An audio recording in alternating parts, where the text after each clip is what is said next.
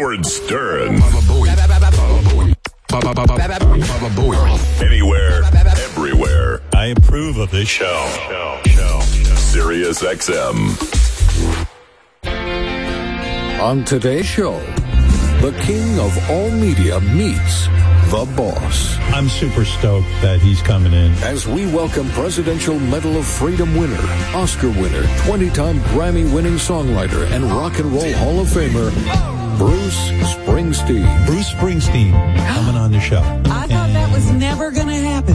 No, it's happening. And I'm so excited about it. Gonna bring his guitar. We're gonna sit, we're gonna talk. It's gonna be very nice.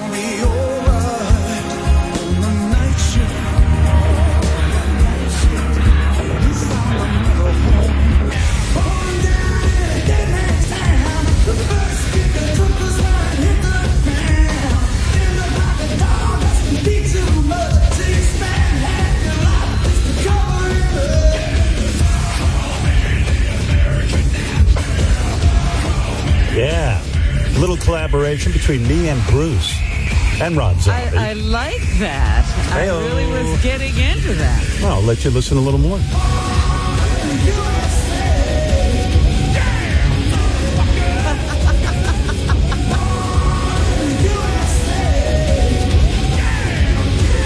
It's already a big hit. Everybody, happy Halloween. Today I'm dressed up as a guy who actually goes into the office and doesn't work out of his house. That's what I am dressed Actually, you look like you're in a set. Do I? That's not real, because I've been so used to seeing you in one setting, and now you're back at the office. I'm back at the office. Hey-oh.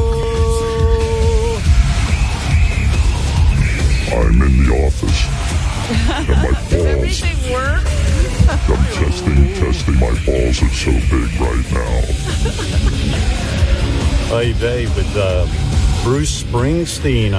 Everyone's so excited all weekend. My kids were texting me. Yeah? Bruce Springsteen. Everyone's making me nervous.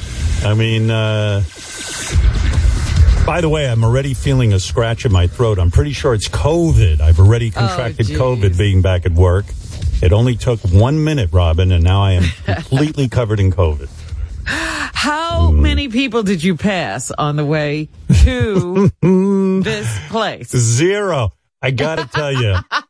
Where'd you get the COVID then? We had it so buttoned down. I pulled into the building, and the guy here who works the elevator, Otis, my old friend Otis, you know Otis. Yes, you saw Otis. Otis was wrapped up like a mummy. They had him covered. Everyone who met me at the elevator doors, covered. They marched me up here. Every security person is covered. Then I got into the office. It is completely empty. I ran into one person who works for us named Bruce, and I go, Bruce, everyone's so excited you're here. And he was laughing, but he was covered up in his mask and everything. And and so I went to my office. I dumped off my stuff, and then I came right into the studio, which is empty. So the hall was empty from your office to the studio. The only person sitting in my lap right now is Human Newman, the famous disc jockey. There was one disc jockey in the hall who tried to get near me. He was tased immediately. He was taken down and arrested. Is he going to be all right? Oh, he's not even going to get to do his show. He was arrested. His show's been canceled. He's been fired. By the way, this is how I always wanted work to be. Completely sterile. I love it. No, I'm in the studio, and I got to tell you, the Bruce Springsteen excitement is going to give me a heart attack because, all weekend long, I'm thinking Bruce Springsteen. I'm listening to E Street Radio. I'm playing every Bruce Springsteen record on the planet. I was talking to John Hine. You're immersed and saturated in everything, Bruce. I've already done the interview. It's in my head. I heard it. It's like, but I'm really excited. And yesterday I did something I don't typically do. I had to, when I was driving into the city, I stopped off to see my mother. That's a whole nother story. But she was pretty good, actually. She even said Was to me, she excited about Bruce? you want to know something? And I don't know how this, yes. Now, listen to this. My. You know, my mother's, out of touch. So I thought. So she was like, tell me again, what are you doing here? Because I don't normally visit her on a Sunday at like 3 o'clock in the afternoon. I go, Mom, I told you, I'm coming into the city. I haven't done my radio show in 2 years from my studio. I've been doing it from home. What? By the way, I think she can hear better than, but she always says what? It's almost becoming a thing now. Right. I go, I'm coming into the studio to interview Bruce Springsteen. Bruce suggested we be together in the, in the studio. Oh, you did tell me that. Well, tell me, Bruce Springsteen, I thought, I did. She knew all these things about Bruce. She goes, isn't he married to a singer? I go, yes, very good, Mom. He's married to Patty, who is in his band, and they've been married for many, many years. And they have 3 children. Is that right? And then she started asking me questions about Bruce Springsteen, but was very aware of him. Wow, that's shocking. Yeah. Yeah. I was really shocked how many questions she had for me about Bruce Springsteen. Yeah. Yeah. Anything you're going to add to the interview? And she was like, no, but she was like, how old is he? Is he older than you? I go, yeah, he's got a couple of years on me. But the fact, I go, Mom, you know Bruce Springsteen? Of course I know Bruce Springsteen. You didn't ask her to name any songs. Listen, like that. Don't press your luck.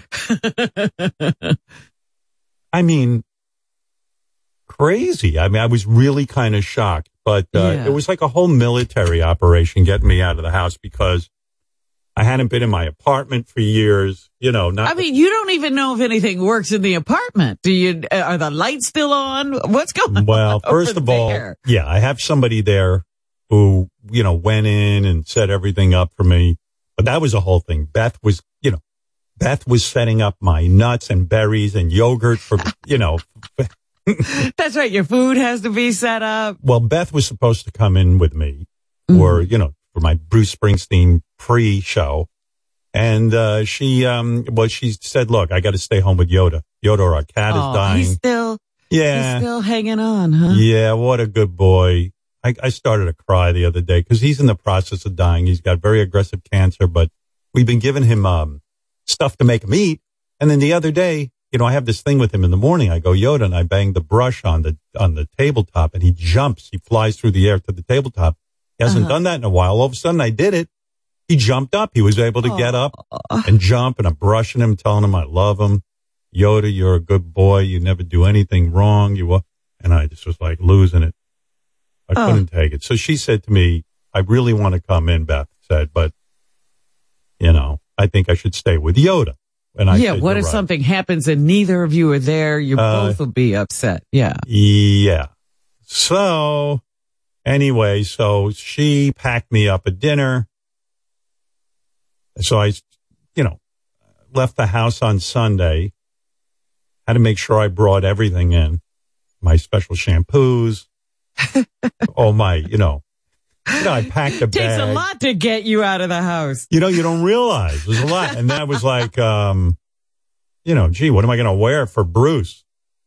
But I decided to downplay it because I didn't want, I was going to say, you don't look like you're wearing anything special. No, that was my philosophy. I said, I could wear one of my John Varvatos jackets, like a, velour and really. And then Bruce will look at me and go, you know what? You look like a douche. You're trying a little too hard to impress me.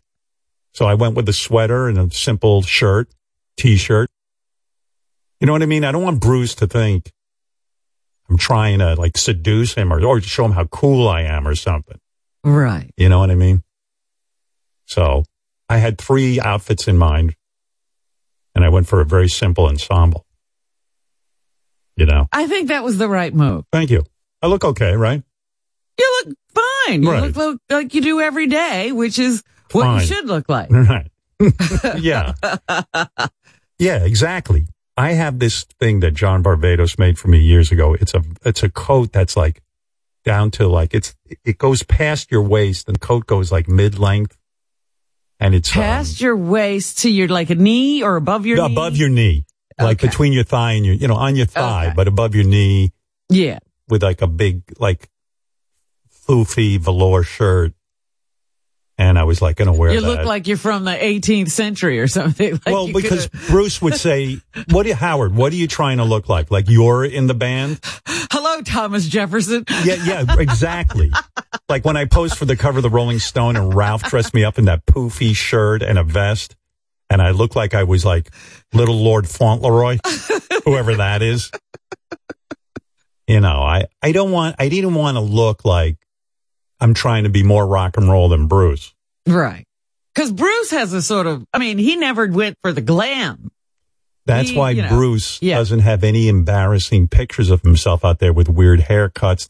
The most rock and roll thing, I remember when Bruce got earrings. And I thought, right. Bruce shouldn't have earrings. Like Bruce doesn't need earrings. Because everybody thinks they know what Bruce should be doing. You know what I mean? It's like I always was like, Bruce shouldn't have sold his music catalog. Bruce doesn't need earrings. Bruce doesn't do, what Bruce would do. We think we know what makes Tom Petty, right. Bruce, David Bowie, and what they should and shouldn't do. I started going through Bruce's catalog of music. It is fucking mind-blowing. You do not remember. No one does. The albums and the songs and holy moly, I said, listen, I could do 5 hours with Bruce just sitting here going through the catalog and asking him about the music. Yeah.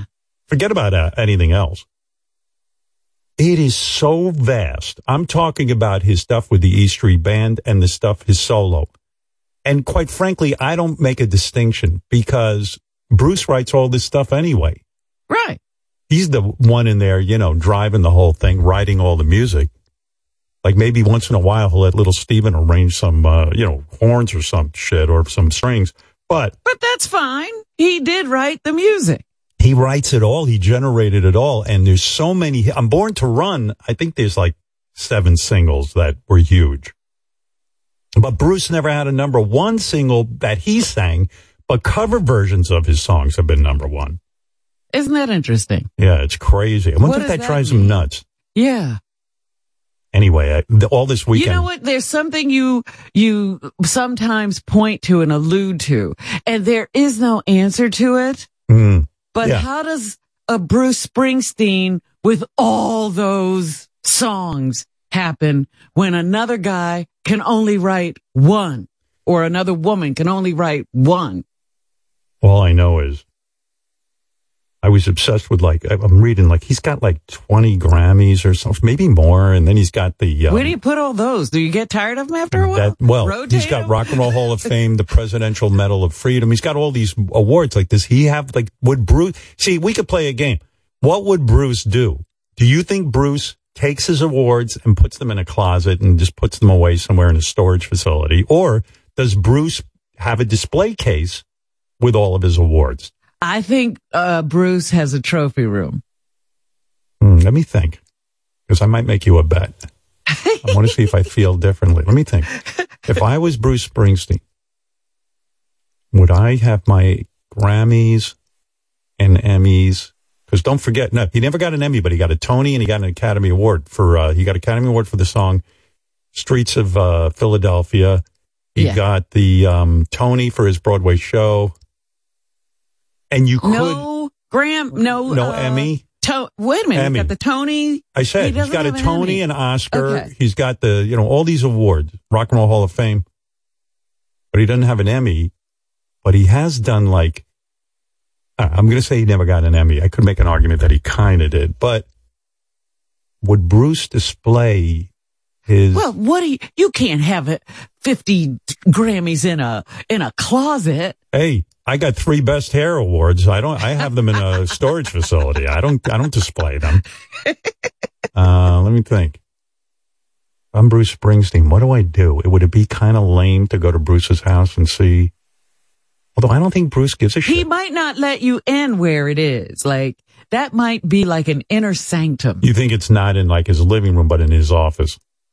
Right. Not where everybody goes. That's why I say it's a room of its own. Like if it's his office, nobody goes in there and sees all that stuff unless he takes them in there. Let me think. I might have a bet with you. All right. I heard a rumor about Bruce. I got to ask him. I heard he hands out Grammys to trick-or-treaters at Halloween. Like he's got so many. He can't unload them all. Hey, kid, here's a Grammy for you. Maybe he uses them as like a doorstop, which is a cool thing. Like I've talked to. No. Excuse me. I'm thinking out loud. Yeah, man. Here, hold that screen door open with this Grammy. But I was thinking, like, would he have a room, like a case designated? Because you're not thinking, Howard, all the gold records, platinum records, the first time he sold 1 million. But if I'm Bruce, contract, paycheck, I mean, there's gotta be. Here's the thing. What? Like, Bruce has got 3 kids. Okay, they're grown up now, but you learn very quickly, you can't turn your house if you're a famous person. And I don't have the fame Bruce has, but you can't turn your house into a museum to yourself. Your kids have to be the stars. You have to hang their pictures on the refrigerator. In other words, we know he's Bruce Springsteen. He's dad. Do you let your kids be the star, or are you going to have trophy room set up in the house? And I'm thinking Bruce. No, you're wrong. So what are you saying? You're saying he has a designated room filled with his trophies. That's right. And maybe he doesn't even go into it often, but every once in a while he does. And maybe somebody comes over and he says, where do you have all those Grammys? And then Bruce might take him in there. Well, the first question is going to be, Bruce, where do you keep your Grammys? And I'll list all his awards. Yeah. You see, Robin could be wrong. Robin could be wrong. It is. No offense to Robin, but she's the wrong person to ask about this because she hangs huge pictures of herself in her house. So I don't know. She's thinking like Robin. Excuse me. Hold it a second. I know people who have big pictures of themselves too. Well, listen, I'm never allowing you in my house again if you're going to squeal on me. There's plenty of trophy rooms in my house. Well, my wife likes looking at those, not me. Let me think.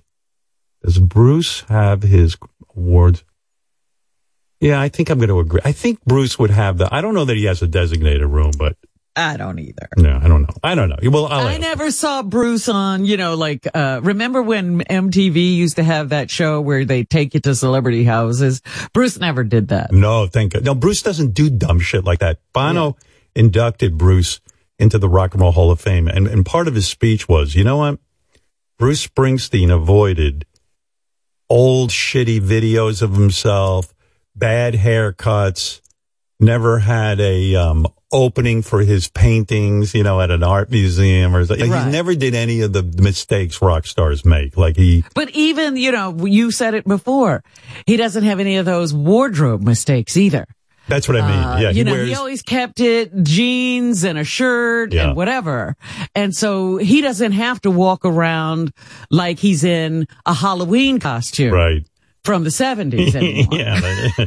It's funny too, because there were back in the 90s when we were at K-Rock, or maybe even the 80s when we were at K-Rock, there were a lot of 80s bands. Yeah. That had full on spandex and the hair and everything. And you see pictures of some of these guys now. And they're still wearing it, a lot of them. I know. I see them on planes. Yeah. Like they've got that. They travel in that outfit. And then there were guys who wisely got out of that look. And then you look at them even more shocked. You're like, oh, whoa, you don't look like you anymore. But Bruce still looks like Bruce because he never changed his look, which is smart. Oh, Bruce has a home studio built in the garage of his New Jersey farm. That's where he keeps the awards. That's what I bet. Okay. Well, then I'm right. Yeah. Yeah, I'm saying I don't disagree. Otherwise, I don't know why you wouldn't want that stuff around you. I mean, I really wonder about those people who claim that they use them as door stops or. they have them in the bathroom or something like that. Well, I've only gotten one real major award. The only award I ever received, I'm in the Radio Hall of Fame, but that's a lot of, my feelings about that. I won't get into it, but the only award I ever got that was sort of an important award was something called the Blockbuster Award. I know, which is lame because Blockbuster's out of business. But it was televised, and I got it for my movie. Yeah, it was presented on TV by famous Hollywood people. Yeah. And then, I remember it was an actual award. It was like made out of it was really substantial. It looked nice. It had glass and stone. It was really nice. And it said Blockbuster Newcomer Award, blah, blah, blah, blah. I took it home and I was like, I'm going to put this on my shelf, and I did. I put it on my shelf and stared at it. And then, I think it's still there, but it broke. I guess maybe the cleaning woman broke the glass part of it. So all I have is the stone part, but I figured maybe Bruce has all that shit, all that gear in his house. And he's got a studio, so that's the appropriate place for it. Like, while he's recording, he can look at all his gold albums and stuff. Right. Yeah. Well, Platinum. we can find out what he has in there. I mean, is it a rotating exhibit, or does he have everything? I don't know, but like Bruce the guy sold over 150 million albums. I mean, maybe he doesn't need all that. Like, maybe he just kind of is like, what, man? Fuck these awards. He just throws them in the garbage. But, back in the day, they used to work on the look of that album and the the liner notes and all of that stuff. Their creativity went into that too. Mm-hmm. It wasn't just like a throwaway and somebody else designed the album. They used to be involved in everything. Don't you think it'd be cool if, like, Bruce tells us, when I got the Presidential Medal of Freedom, we had this wobbly table in my house. So I put it underneath one of the legs, and it's perfect size. It was perfect. Yeah. How about that Bruce Springsteen impression I'm doing? Pretty awesome, huh? Well, I wonder if Bruce sounds like that. I can't wait to hear whether you're nailing him or not. Mm-hmm. Anyway, so like Sunday was like a whole military operation getting me here. I stopped off at my mother's. Then I came into the city, usual city traffic. Jesus, from Long Island to the city must have taken me another 2 hours. I tell you, I had it with this commuting crap. But got into the city, had it all mapped out, had my dinner ready. I ate that while watching What Bruce. was the dinner packed in? Do you have special I have totes? Yeah, I have a freezer bag that my wife bought me and ice packs. Those blue ice packs? Yes. Yeah. And I wrapped I had a glass Tupperware with a rubber top, and had my salad with my turkey meatballs, and it was a nice conglomeration of food. And I was gonna eat it in the car after I left my mother's. Oh, yeah. But I felt like the meatballs were too hard to cut up, and it would be messy. I know. And in the car eating is an art form. You got to have the right food. So exactly. So I was like staring at the freezer bag going, shit, I'd love to eat this. Cause I was watching on my iPad. After a while, I was getting bored. I watched The Invincible. Have you ever seen that cartoon? The one with the family? Yeah. And they stretch, the woman stretches and the guy, I forget what he does. No. That's Fantastic Four. Oh, no. Yeah, well, who are the Invincibles? There's a cartoon on Amazon I'm going to recommend. Ralph turned me on to it. It's really good. You're thinking of The Incredibles. This is this is Invincible. Okay, I don't know The Invincibles then. There's this guy who's a superhero, but he's got a wife and a kid. And then the kid gets superpowers. And he's training him to take over. But there's it's really dark, this comic. Really? Yeah, all this shit hits the fan. And I'm not going to go into it. I don't want to ruin it for you, but you should really watch it. It's on Amazon Prime. Please get that up before Bruce. Right. Oh, that's the other thing with Bruce. So before I got in my car to come to the city, I made a huge duty, which was great because I hate getting into my car when I know I got a 5-hour trip. Because I don't want to shit at my mother's place. You know, I'm like petrified. I just don't want to. My dad used to shit in that bathroom, and he spent way too much time in there. I just don't even want to deal with it. So I was so excited because everything was working out. I'd eaten Metamucil in the morning.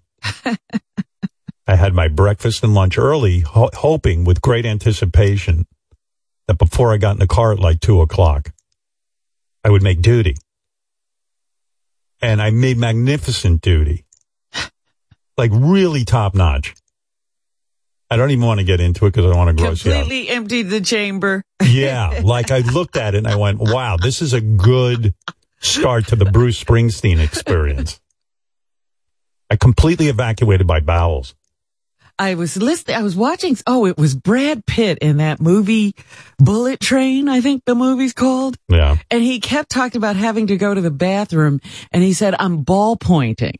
What is that? You know, 'cause that means, like when you hit a ballpoint, you have to hit that little thing and you get the pin nub to stick out a bit. That's what he was saying was happening to him. He was ball pointing. No, I don't do that because I have a Toto toilet that can shoot water up my ass. There's no ball pointing. So anyway, I completely evacuated, felt great because, and then I planned it out. When I get to my mother's, it takes me about an hour and a half to get to my mother's. I'll pee there. I have no problem with that. You can pee in that bathroom. Yeah. I'll pee there, and that'll hold me till I get to the city. So I had everything mapped out. And it was working. It was working. So then after sometimes your body doesn't cooperate with your plan. I know. But I left my mother's, and I'm staring at that dinner. Meanwhile, I left my mother's around 4:30 or so. I don't know what the timeline was, but I spent about an hour and a half with my mother, an hour. And then I'm staring at the bag. I'm like, damn, I want my dinner. This is turkey meatballs. Well, you're going to eat the cold turkey meatballs? Yeah, I eat them cold. That's why they were in a glass, so I could heat them in the microwave, but I like it cold. Okay. I like everything cold. So I was in the car watching Omni-Man. Omni-Man is the star of Invincible, which, by the way, is voiced by J.K. Simmons, the great actor. Yes. And I knew it right away. I go, I know that voice. Whose voice is that? J.K. Simmons. Anyway, I'm sitting in the car like, I'd already studied my Bruce Springsteen notes and sort of was thinking about Bruce and what I wanted to talk to him about. And I got about, I really need about 17 days with him to really go through his career. It's impossible to sit with this guy and, there's a million things you could ask him, but you could go in a lot of directions. Yeah. Yeah. It's ridiculous. The guy's career is just too monstrous. I even think, if you think about the Beatles and you think about Bruce, yes, the Beatles had each other. Bruce had to write all that stuff on his own. Yeah, and everybody in the Beatles was writing at some point. Yeah. But anyway, let's get back to what I did. So I was kind of annoyed that I had to come into the city, but also excited because it was, this is an adventure for you. I almost feel like you're back to the covered wagon days. You had to bring your food. You had to bring your cleaning utensils. You had to bring your shampoo. And I'm the only one. Oh, yeah. And Beth packed me a little bag of pistachios and cashews for my breakfast. And don't ask. And I brought my cholesterol medication. Yeah, you got to pack a lot of stuff. Medicine, food. Yeah. Your bag of tricks, your hair stuff. Yeah. Yeah, I have two hair products I needed to use for Bruce. So I brought those. I was pretty proud of myself. I didn't leave anything home. It was like going to summer camp, but then Beth dropped me off at the bus and kissed me goodbye and sent me on my way. My mother and I talked. It was pretty good. I'd say 90% of it good, 10% bad. That's a good ratio with you two. Yeah. My mother, if I always stay a little too long at my mother's and she gets to me. Like everything, she was really on good behavior. And then she goes, all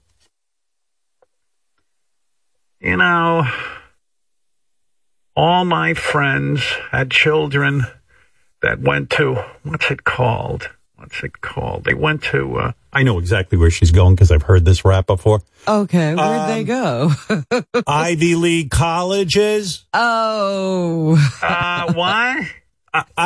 Your friends' kids went to Ivy League colleges. That's right. All of my friends' kids went to Ivy League colleges. But, because I was bringing up the fact that I'm successful in radio. And she was like, and we were talking about my buddy Louis Weinstein, Dr. Lou Weinstein, and I went, everybody got out of college and they had a career and they had a house and they had money, and I was being a stupid ass disc jockey. Yes, all of our friends, their kids all went to Ivy League schools, but not you. I go, you know what, Mom? He goes, and your teachers, none of them told you or told me that they saw anything in you. Like, oh God! Yeah. So I said, Mom, I go, wow. I was getting in. So I said, well, I have a real love of. I saw in you that you were special, but none of your teachers ever said you were special. Well, now I get defensive. So I go, Mom, I think I could have been a really good student, but I was a bit traumatized. Oh, no. What do you mean traumatized? What are you talking about? Well, Mom, did it ever occur to you that maybe I was a little bit the last thing I thought about when I went to school was learning. I was afraid for my life. What do you mean? I go, Mom, did you ever think that maybe it was a little difficult for me that every single one of my friends left in under 6 months, left the entire community? And the community went from being a white community to a black community, and that I had none of my friends left anymore, and I was ostracized and beaten up every day? Yeah. Why didn't you ever say anything to me? Because maybe you were so caught up in yourself and talking about how liberal you were and how you're not afraid, that I didn't want to fail you, that I wanted to show you that I wasn't afraid either. And Lord knows Dad didn't notice there was a problem. Dad was just interested in making sure he didn't have to sell his house at a loss. And I was so freaked out that it was a matter of survival. I took a beating every day, 1 or 2 beatings a day, and had to fight my way out of school at 3:00. So it was a little difficult to concentrate on my education. Oh, you never said anything to anybody. Because, who wants to hear? I go, but Mom, I feel like I am pretty smart and could have done well in school, because when I went to college, I graduated magna cum laude. What? Magna cum laude. I go, oh, that's right. I remember. I went to your graduation, magna cum laude. Oh, what was that? I don't know.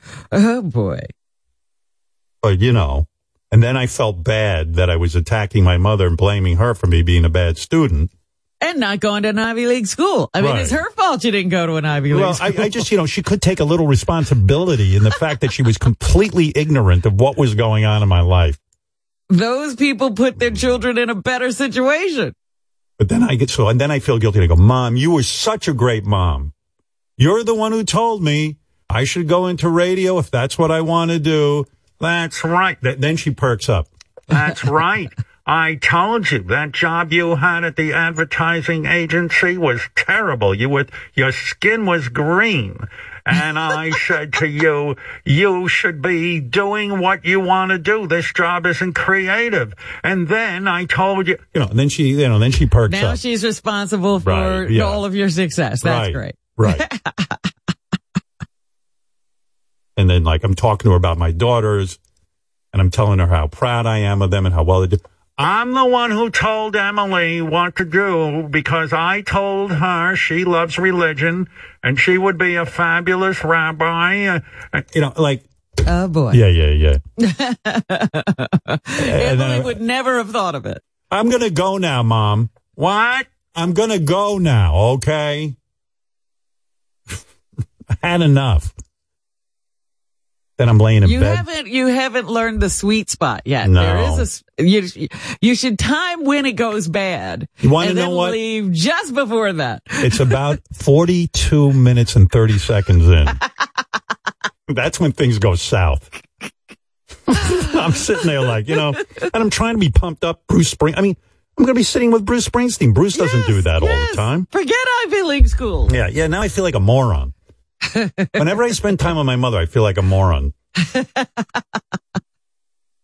And then my mother, and then I'm feeling good about my career, my life, and then all of a sudden, then she brings me right down into the gutter. She'll go, listen, I don't feel good about myself. Oh, dear. I never did. What do you mean, Mom? I was never that bright myself. And it interrupted my life, and it caused me a lot of pain. I go, what do you mean, Mom, you're not bright? When did that happen? What did she want to do that she didn't do? I said, Mom, what in your life? I said, you've accomplished a lot. You had a lovely family, a good marriage. You married the right guy. You were a specialist at Mercy Hospital. They trained you. What is it that you feel you didn't accomplish in life? Yeah. I don't want to talk about it. Mom, I'm asking you. I'm curious. You brought it up. You say you don't feel intelligent. What in your life didn't you get to do? Or do you feel you screwed up as a result of lack of intelligence? You're asking me too hard of a question. And I told you I don't want to talk about it. It's nothing I need to talk about with you. Well, now I feel like a moron. Because I look like you and I take after your side of the family. I go, Mom, you have a lot of common sense. You're the one who told me to go into radio, which she didn't, but I give her that. Okay. Because I got to pump her up now. I'm back in the house with her, pumping her up because she's a depressed woman. I don't want to talk about it anymore. Talk about your daughters. All right. So she left you with a mystery. Yeah, she does that a lot. She's done that before. She gives you a cliffhanger to leave on. She does that all the time. Like she started telling me about something with my father. Uh-huh. And then she, I don't know. It's just weird.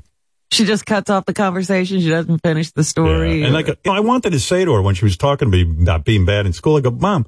She goes, why didn't you tell anyone? Who am I going to tell? I said to her, well, nobody really looked like they wanted to listen to me. I wanted to say to her, well, Dad fucking hated me and never talked to me.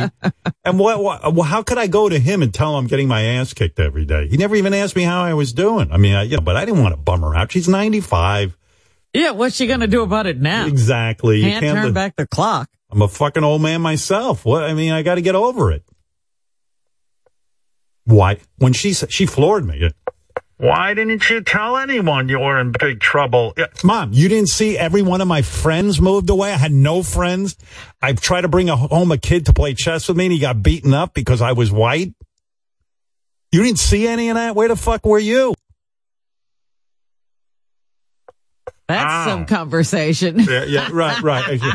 How are the girls? That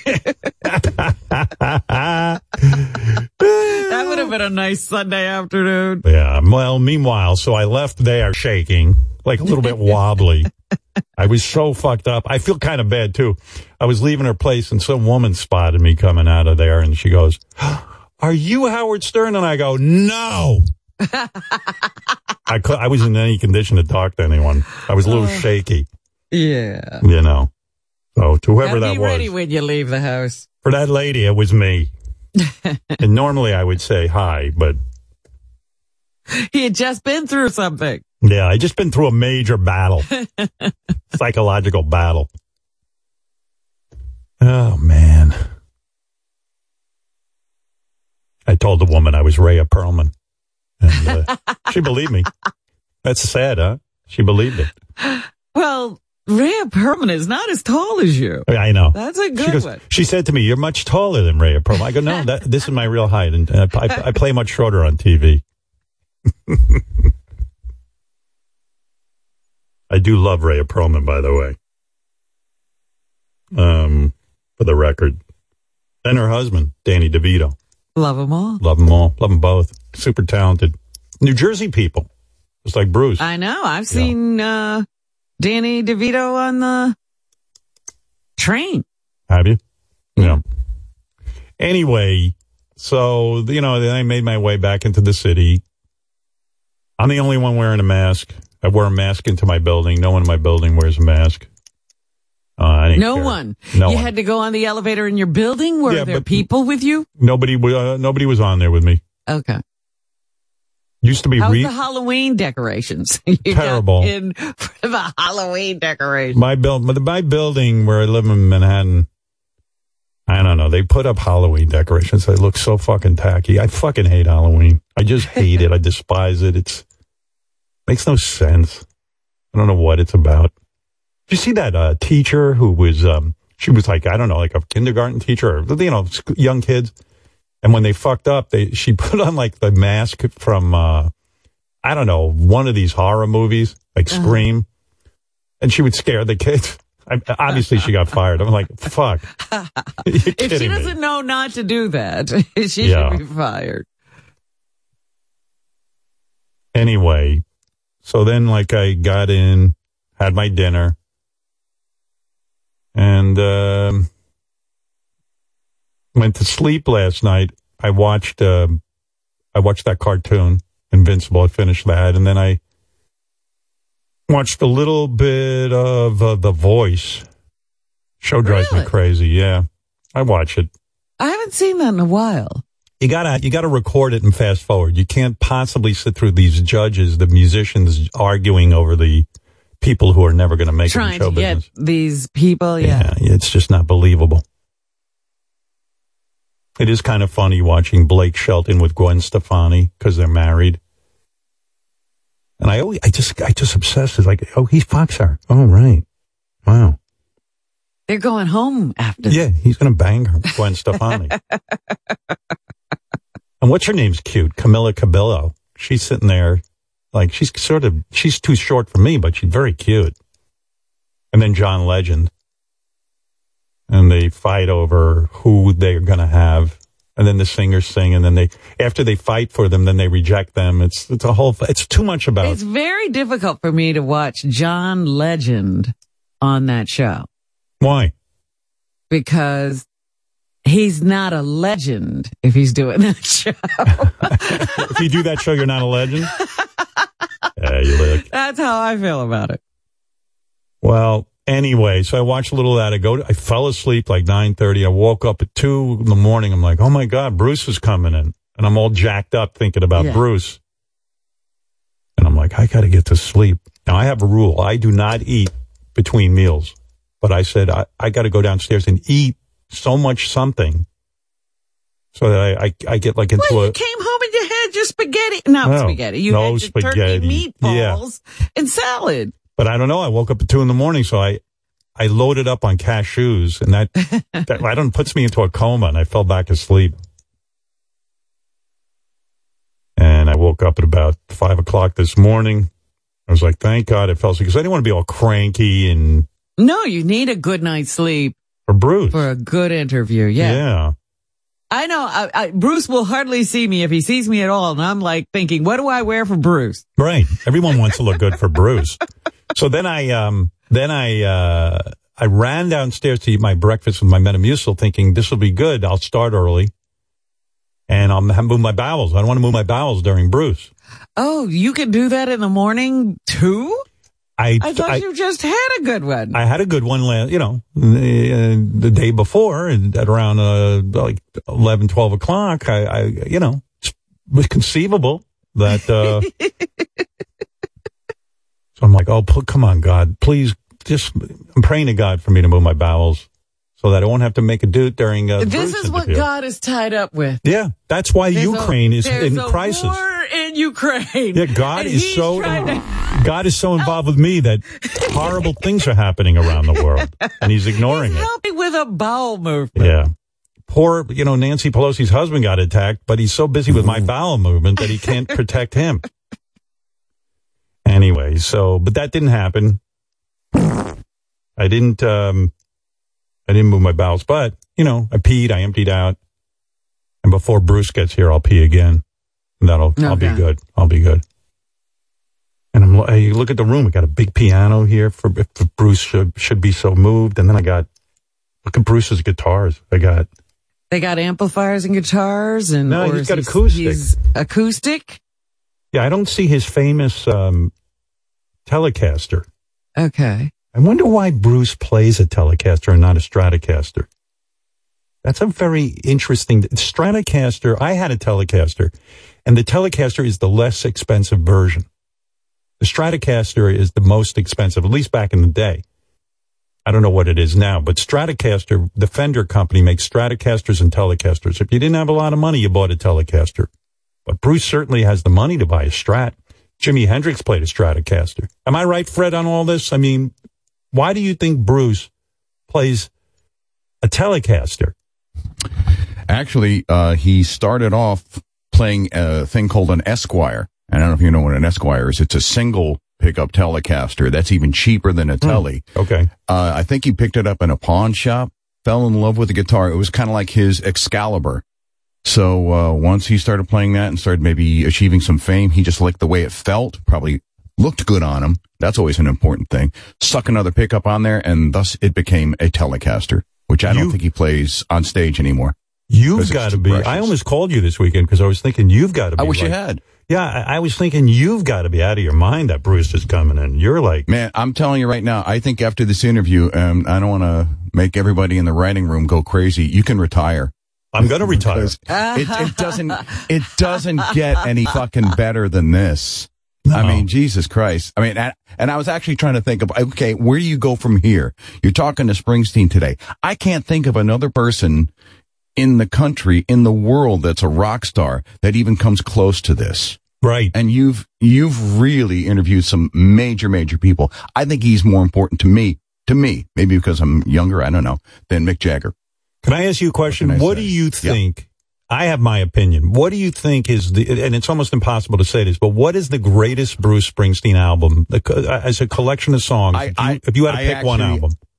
If I had to pick one, it's probably the Dark Horse. Darkness on the Edge of Town. And that was probably the hardest album for him to write because it was like Born to Run came out. Right. That was such, look, after the first two albums, I think the record company was going, you better come up with a hit. Otherwise you're going to be back in the fucking clubs in Jersey. And what did he do? He wrote Born to Run. So, I mean, after that album, it's like, okay, what do you do to top this? I don't think he tried to top it. I think he just went, you know what? I'm just going to write a collection of songs, and they were great songs. Right. Some of the songs on that album are like, forget it. You can't beat it. I'm sure Gary has a different opinion, but there you go. I even liked, and he took a lot of shit for Human Touch and Lucky Town. Those two. Why did he take shit for Lucky Town? I think because he down dumped in the Lucky Town. Human Touch, great songs. He's always been a terrific songwriter. I think he's a better songwriter even than a performer. I mean, and he's a hell of a performer. He's just great. Just Howard, great. He's a legend. He took shit for those two records because they were without the E Street Band, right? So people got all bummed out that he wanted to try something different. And they're both great records, but he released them simultaneously, and it was confusing. Oh, I remember if that, it was one record, I think that would have been a legendary record. Well, I think he got on a roll is what it was. It's like he wrote one album and it's like, shit, I'm on a hot streak, and he wrote another one and boom. And I think it just overwhelmed a lot of people's brains. Did we ever find out what Bruce is playing now? Fred said he doesn't play. What does he play? Well, he doesn't. Well, he's probably playing a Telecaster on stage, but it's not that Telecaster. I see. But what you're probably going to see today might, if I was to be a betting man, I'm going to say in the room and look at the headstock, and I haven't seen the guitars, so I'll bet you he's either playing a Gibson or I don't even know. I never knew how to say this. Takamine, whatever, Japanese acoustic. Fred, I think he still uses that guitar from Born to Run. I think he still plays it. I've seen it at shows, and I've talked to his guitar tech. I think it still exists. Here you go, gang. I think it's a look-alike. Here's your song, Fred. Great album. Hey, what is that guitar that this is a different subject, but what is that guitar Lindsey Buckingham plays from Fleetwood Mac? I never saw a guitar like that. It's a really strange looking guitar, but man, he gets a great sound. What is it? Oh, I can't remember the name of it. This guy, he just makes that guitar. It's not like a big guitar company. Oh, okay. I want to say it's not a Parker. I can't think of it off the top of my head. I'd have to look it up. All right. Well, anyway, thank you, Fred. You never go wrong going to Fred. You never do. You got to always hear what Fred's thinking. Well, that was a really good discussion with Fred. Yeah. We ought to write down this date. Well, because I know what Springsteen on again. I know what you're thinking, Robin.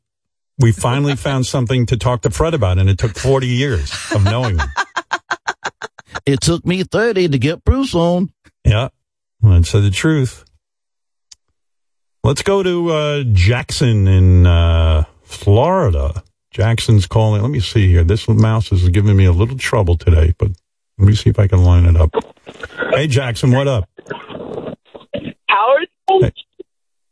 Hey, so yeah, I touched my first boob yesterday. How old are you? I was at a carnival, and I was making out with a girl named Ashley, and while we were making out, I thought it was kind of awkward, but I wanted to try it. So I asked if I could touch her boob, and she said yes. How old are you? I'm 15. Oh, my. Listen, let me tell you something, son. I'm not bragging, but I touched my first boob when I was 13. Is that true? I think so. I don't know. Who remembers? It was like the most important. I thought you were going to say 30. While Bruce was perfecting guitar, I was perfecting touching a boob. It took me a long time. I remember being so young, it was hardly a boob. It had just grown. It was someone else's boob. It was the most important thing in my life to touch those boobs. Oh, my God. Oh, my God. I can't even believe it. Yeah, so how'd you like it, Jackson? Was it exciting? Yeah, it was interesting. I got aroused, which so did she. What? She got aroused, too? Yeah, she did.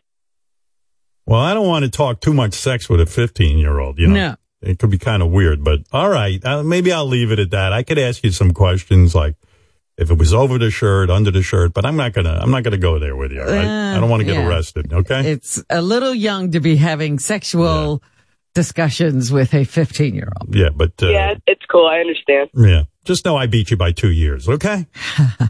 All right. All right. Take care, man.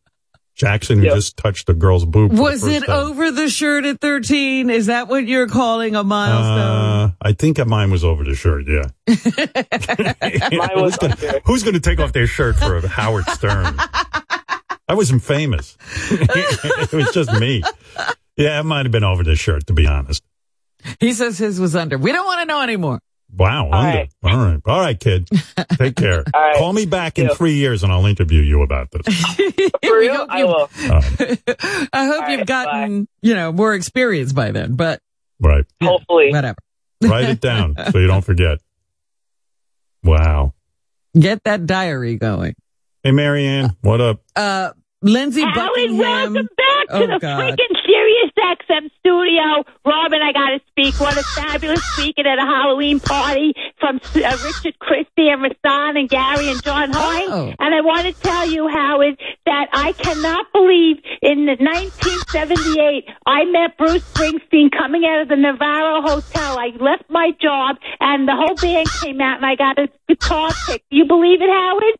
Wow. Do you believe that? Wow. That's my first question to Bruce. You remember meeting Marianne and giving her a guitar pick. Don't worry about it. Why did you give Marianne a guitar pick? Like the vintage she dances across the porch as the radio plays. Roy Orbison singing for the lonely. Hey, that's me and I want you only. Don't take me home again. I just can't find myself alone anymore. I can't believe it. I am so excited for you. I am so happy for you. I can't believe it. God bless you, Bruce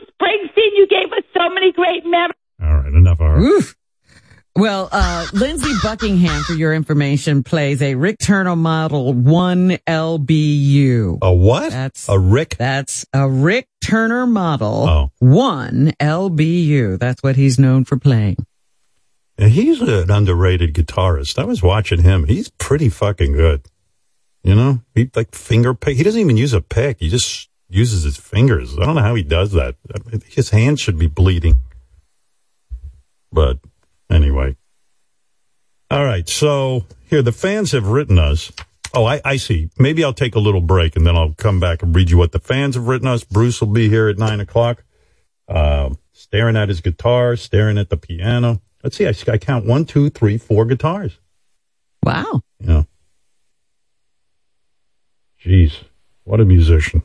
So I'm excited. He's coming in. I'm excited. So, yeah. Here, let me first tell you this. This is a little business. And I do have a Halloween phony phone call when we come back. I know people... yeah, well, Marianne brought up something. How did the party with Richard Christie and Gary and Richard Christie, the Halloween party, go? Who gives a shit? All right. Yeah. All right, here we go. I first wanted to, I do want to get to some of the fan mail we received, people commenting on a lot of stuff. And also, I did want to play you this very exciting Halloween phony phone call. Everybody loves phony phone calls. And let me see what I got here. It just disappeared on me miraculously. Okay. So this is, you know, Richard did his Rusty character for Halloween. He called up a religious radio show, and he accidentally conjures up some demons while he's on with them, and all hell broke loose. Really? Yeah. You mean they stayed on? To fight Satan? Yeah. Here we go for Halloween, just in time. Here's Rusty accidentally conjuring demons on a religious internet radio show. Praise God. Good afternoon, everyone. I'll tell you one thing right out, brothers and sisters. The devil, he don't like this, and I expect him to bring a bunch of foolishness. I see somebody, whoever it is, don't come on here with no foolishness, because you will get what you come for. That I promise. Praise God. But let me go over here and see who this is. Hi, praise God. Amen. Yeah, amen. I have a Bible from the olden days I'd like to read from, if that's okay. What's olden days? Give me a year. I'd guess around 4000 BC. It's bound in human flesh and written in human blood, and it's got Book of the Damned written on the cover. Oh, okay. It's a really neat old Bible. Yeah, cool. Well, that's good, brother. You find any particular scripture you like to share with us? Sure, I'll read a scripture. It's in Latin. Datra, ami, strobin, hazarta. And that means what in English? Here, let me translate it online. Oh, it means, rise now, demons from hell. Demons? No. Hear us, Satan. Satan? Oh, wait a minute. Oops, you know what? This might not be a Bible. My Lord, have mercy. We don't need no confusion here. Oh, let me keep going. Kanda. Oh, I'll stop you right there. Kanda. No.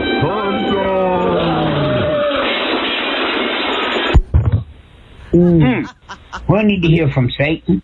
The last thing we need to do is hear from Satan. This is a life or death fight to the finish against the devil and all his angels. Amen. Anybody else? How can we help you? This is Father Marin calling you from the Vatican. You must cease this show immediately. No, that's stupid. Because your adversary, the devil, he would like nothing more than to trip us up. No, it's the only way to save the world. You have unleashed demons from the very pits of hell.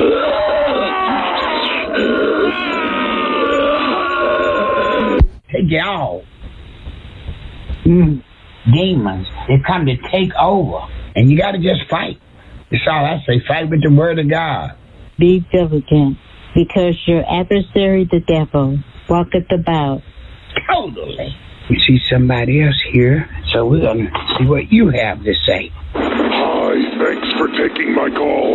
I'm a demon and we're taking over the world. No. And there's nothing you can do about it. It's by his spirit. No, not that prayer. It's by his spirit. Stop saying that. Blow you out. It was his spirit. By your spirit. By your spirit. It was by his spirit. By his spirit. Oh, praise God. Hallelujah. That's all right. Isn't that something, huh? Amen, amen. You ain't got to worry about Satan. Now, you're no longer a slave to Satan. You don't have to accept whatever he's trying to dish out. We're going to leave it there, and we'll just get started tomorrow. Wow. What a battle royale. Satan versus a religious radio show, and the religious radio show won, which is kind of nice. All you have to do is go by his spirit. Yep, he got rid of Satan. So thank you for that. Let's see. If it's so easy to defeat Satan, what are we fooling around with him for? Exactly. He seems pretty easy. Nick, you're on the air in Pennsylvania. Hey now. Hey now. Hey, Howard. Listen, hi, Robin. Good morning. Hey now. Hey, hey now. I've been listening to you since the first day.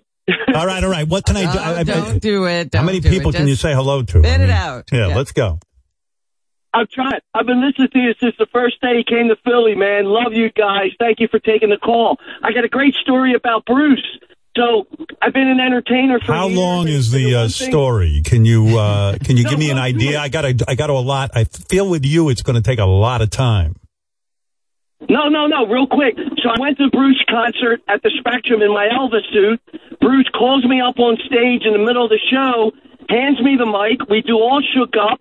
Then I go hit it, Bruce. He does a guitar solo, and then it got out of control. I didn't know what to do, so I changed the song with the E Street Band, and they went right with me. We did Blue Suede Shoes. It was crazy. It was pandemonium. You're claiming that Bruce put you on stage and you were wearing an Elvis costume? Are you an Elvis impersonator? I did an Elvis show for years, yes. I'm an actor and writer now, but yes. Well, okay, that's pretty remarkable, actually. I know Bruce was one of the reasons Bruce went into rock and roll is because of Elvis. I was watching that Elvis You saw movie. the Elvis movie? It was on HBO last night. I just happened to be clicking around and I saw it. The guy who played Elvis, though, I know everyone said he looked like Elvis, but he kind of lookoked like a beaver a little bit. He wasn't a beaver. Yeah, he looked like a beaver. He was like, I don't know. And then I didn't think he looked like Elvis. Elvis was a spectacular looking human being. Yeah, I didn't think that guy looked that much like Elvis. He sounded like him. It was pretty good. And he had his moves, like he moved like Elvis. Yeah, I mean, he did a good job, but the pork chop sideburns, they looked like they had glued him on like 5 minutes before he went on set. I mean, you know what I mean? The wigs and the pork chops were bad. Yeah. Bad pork chops. Oh, listen, I want some pork chops, please. And while you're at it, give me a side applesauce and some chicken fat. But I thought that was one of the saddest. I felt so sorry for Elvis by the end of that movie. I almost couldn't stand myself. Well, Colonel Tom. A horrible life. Colonel Tom was a legendary prick, took 50% of Elvis's money and just wouldn't let go. And kept him spending, and the dad did nothing but help Colonel Tom rip off his son. Yeah. It was a little depressing for me watching it, and I was just like laying in bed, and then by the end you get to bloated Elvis who's playing Vegas, and Colonel Tom won't let him leave the country, and blah, blah, blah, blah, he blah. never got to tour the world. The only time he got to Germany was when the army took him out of the country. What was the deal on Colonel Tom? Was he afraid to have Bruce go to Europe? He didn't have a passport, and he didn't want Elvis out of his control. And there was a reason he didn't have a passport. Like, they never get to exactly why. He could, but there was no such person as Colonel Tom Parker. He created that whole thing, and who he really was, they allude to, that he might have had a criminal record and couldn't get a passport. Okay. All right, Nick, there it is. You heard it, ladies and gentlemen. Bruce brought Nick up on stage in Philly and had him do his Elvis. Let me hear a little Elvis. Let me hear what you did for Bruce. Are you lonesome tonight? Do you miss me tonight? Go ahead. Are you... Get off my phone. What's the matter with him? I think What the heck was that? It sounded like someone tased him in the middle of it. No, Bruce was 7 years old. He saw Ed Sullivan, and Elvis was on, and he wanted to pick up a guitar. And then Bruce legendarily got so frustrated because he couldn't play like Elvis right away. He wanted it instantaneously. Then he gave the guitar back. It was a rented guitar. But at some point, he got serious about the guitar later on in his life. And obviously now we have Bruce Springsteen. I'm glad that he went back and picked it up again. Oh, gosh, there's so many people on the line. Does Bruce's mom say to him, all my friends, their children went to Ivy League schools? You want to know something? I guarantee you Bruce was never tortured the way I am.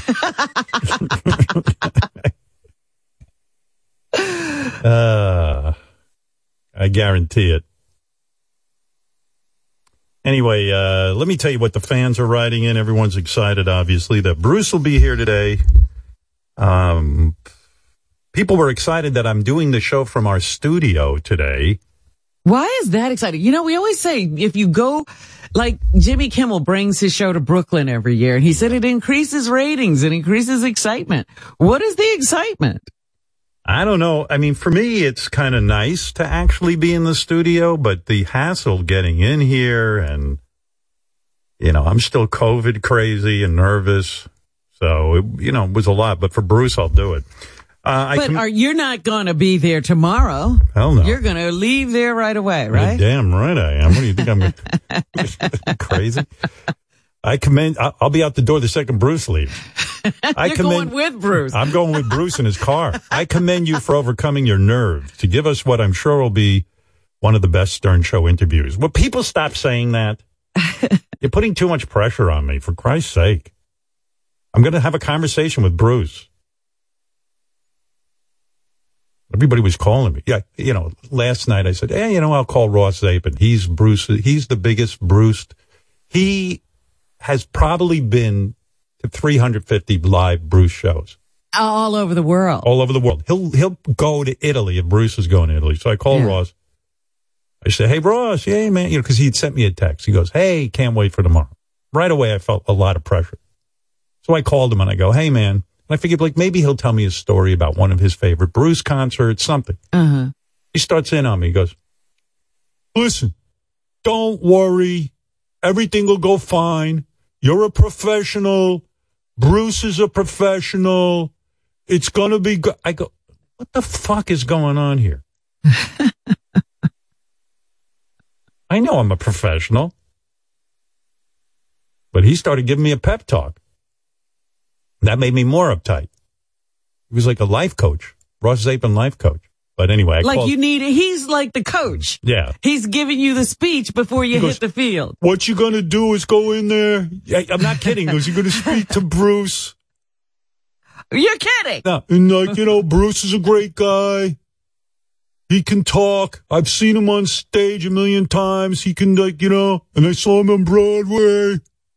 Oh, boy. He's got a lot of great stories, so Bruce is going to be great.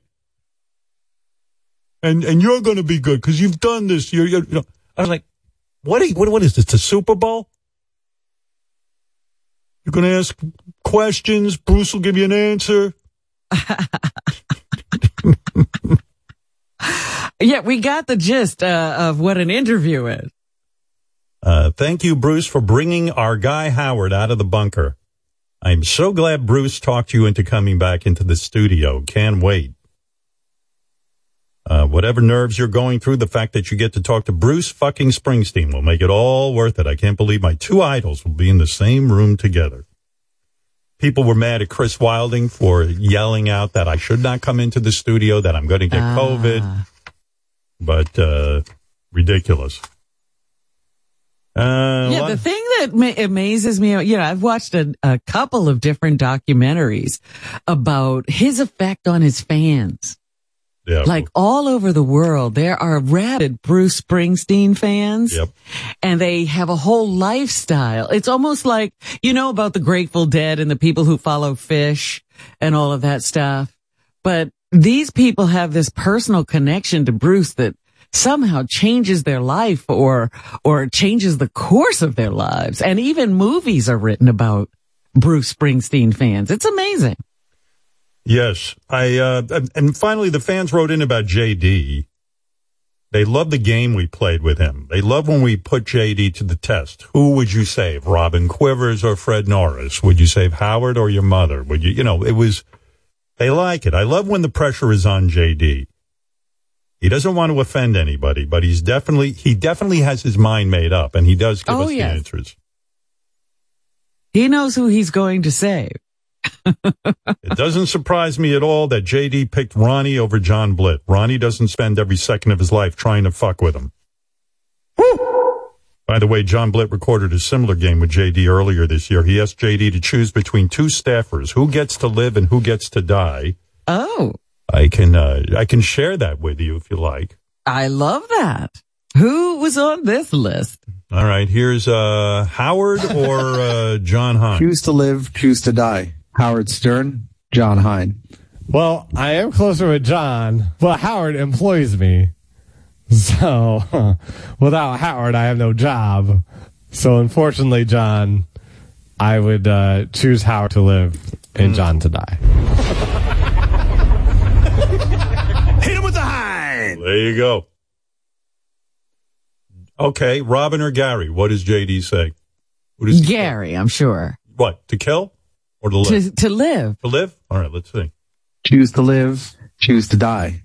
Robin Quivers or Gary Dell'Abate? I am closer to Gary than I am Robin. I will choose Gary to live and Robin to die.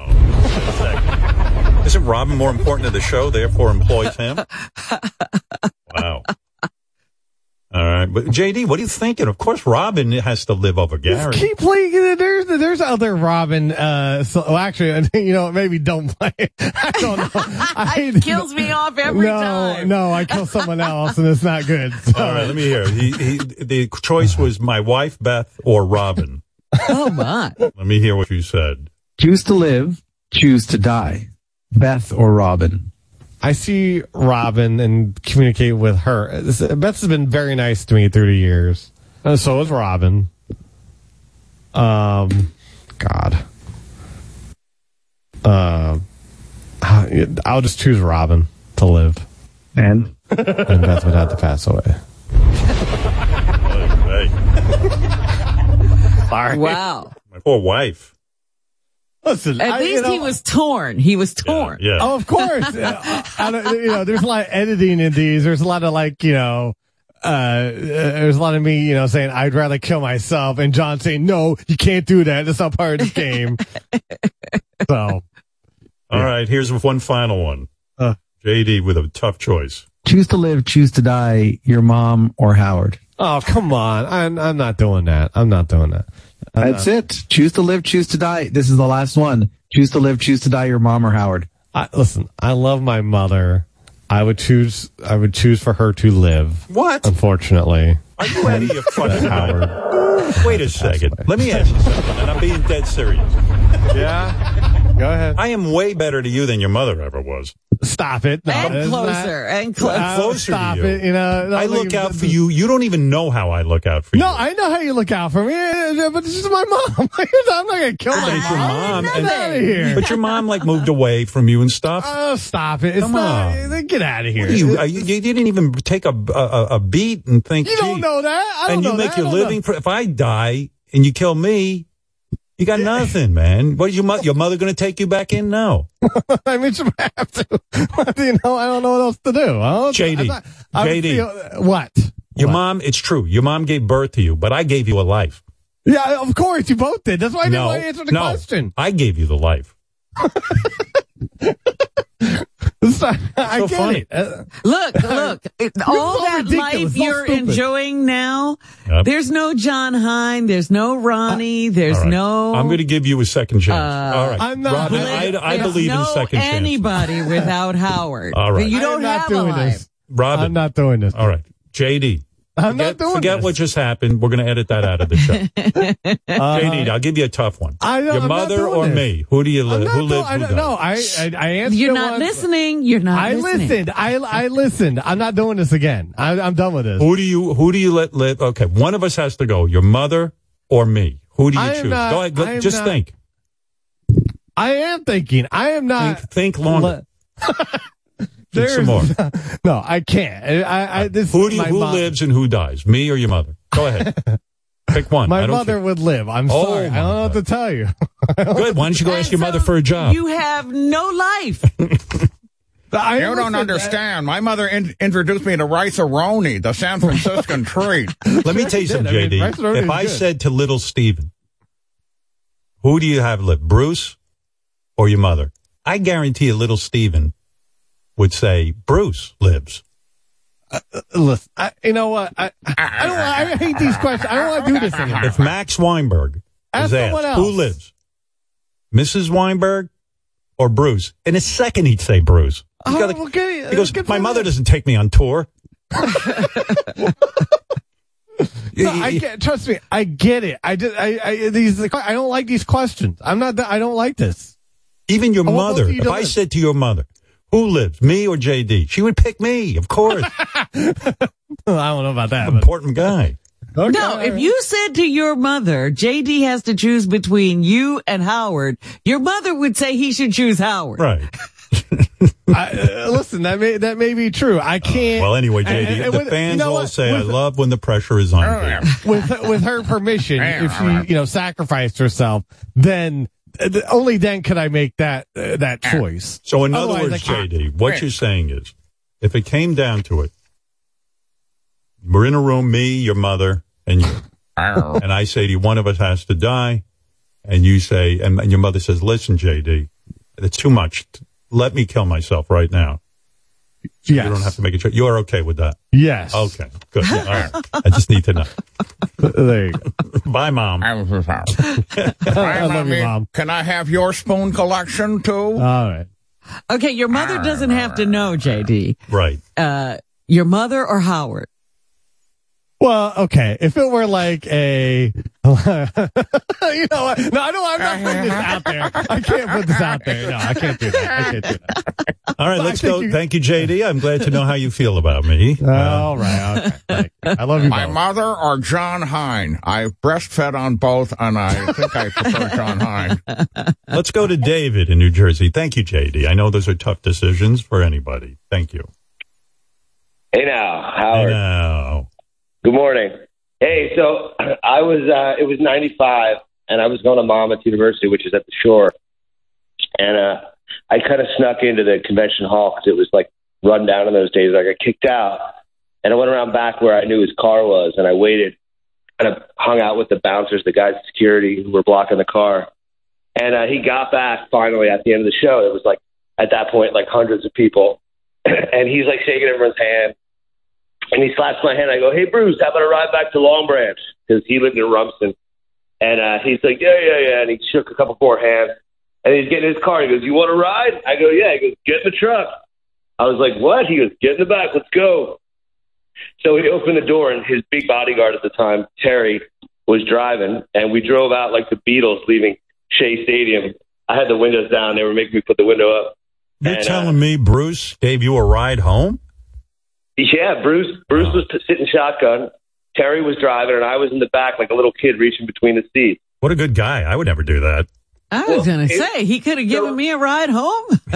It was awesome. We got to my apartment, and we pull up front. A bunch of people followed us, and he's like, hey, do you have tickets for the show tomorrow? And I go, no. He goes, I go, you know somebody? And he laughed, and he ended up writing my name on his bodyguard's arm. Let me ask you something, David. When you're in a car with Bruce Springsteen, for how long? How long a trip was it? Probably like 10, 15 minutes. All right. What do you talk about? Or is Bruce like just kind of quiet? No, he was really sociable. He was like, I asked him what he listened to on the radio, like what he was like what based on his album, because it was like an acoustic album. Tom Joad was the album, and he was telling me like he listens to certain kinds of music, and he asked me what I listen to, what they play, and I was like, it was like at that time, what was the classic rock in New York, 104.3, and we just kind of bullshitted, and he told me where he wrote these songs, because it's all the beach. It's the Jersey Beach, right where we went, basically up Ocean Avenue. Sounds like a good 15-minute conversation. Yeah. It was a lot of ground. I mean, it was cool. He's like, I wrote Thunder Road in that building right across from your apartment. He's a chill, super cool guy. Wow. That's awesome. All right. Good story. Thank you. But I was kind of zoning when you first started telling this story, and I was going to like kind of say to Robin, what did he just say? But then you caught my interest. So I missed the first 30 seconds of the story. I was getting a little sleepy. It wasn't important, Howard. If you didn't think it was important, cool. It wasn't important. But it did pick up. Thank you, David. Oh, that's interesting. Yeah, if he only said he hung out with the bouncers and the bodyguards until Bruce came out, that would have been, pretty nothing story, but he got the ride. Hi, Howard. I have a Howard Stern story. I was talking with you, and I said, hey, how about a ride? And you said no, and that was the end of it. Nobody's getting in my car. Yeah, I always think back to during the pandemic, Bruce was, riding across the country on his motorcycle. And remember there was a story about he saw a bunch of guys parked on the side of the road who were also cruising. Right. And he stopped and hung out with them for a while. Howard, I once met you. You were on your motorcycle and you ran over my foot and you gave me the finger. Yeah, that would be me. Yeah, that was probably me. Bruce, a nice guy. Here's everybody with what songs they want to hear Bruce, talk about this one, that one. And this guy says, remember when Ed Sheeran was on your show and he played Bruce's Atlantic City? Oh, yeah, I remember that. We asked Ed if he'd play a cover, and he said, yeah, I'll do some Springsteen. Everything dies, baby, that's a fact. Maybe everything that dies someday comes back. Put your makeup on, fix your hair up pretty, and meet me tonight in Atlantic City. For that? Yep. And then we had John Legend in here, who did, of course, a very famous cover of Dancing in the Dark. Can't start a fire. You can't start a fire without a spark. This gun's for hire. Even if we're just dancing in the dark. Don't forget, then there's the Patti Smith did a cover. The Pointer Sisters did a cover. I think Bruce likes being covered. Like we always talk about Prince never wanted anybody to cover his songs unless he gave them the song. Yeah. But I think Bruce likes it when people cover his songs. Yeah. And rightly so. I think Bruce has got a good story about David Bowie covering two of his songs. Bowie was a big Bruce fan early on, like before Bruce's huge success, and he actually sat with him when he recorded. I got so much to ask him, but there was one other. There's a couple other things I should mention. Let's see, how much time I got to take a break because we got to get set up for Bruce. But I was going to mention, maybe I'll hit this tomorrow on the show. I'll have a little more time. But Clark Thorell, who won the date with Drew Barrymore, was on the Drew Barrymore show. I got a couple of clips of that. Oh, I gotta play you tomorrow. K-Rock, our old radio station in New York, is now, they're simulcasting the all-news station, 1010 Wins. Yeah. A legendary, great rock station, gone. And it is a funny switchover. You got the actual switch from playing music to going all news. It's phenomenal. You're going to laugh your ass off. I got a lot of thoughts about it. I do want to talk to you about that. Also, tomorrow, I want to address that Scott Shannon announced he was retiring from radio. I called him. I go, what the fuck is going on? Aren't you like number 2 in the market or number 1 at any given time? What are you doing? I don't know what's going on with that, but. Well, should we talk to him live and in person? Maybe. I don't know, but I'll tell you, I got some information and things that I want to, we got a lot to talk about. We've never talked to Scott Shannon on the air, have we? I've talked to him on the air. I think I called into his show one time.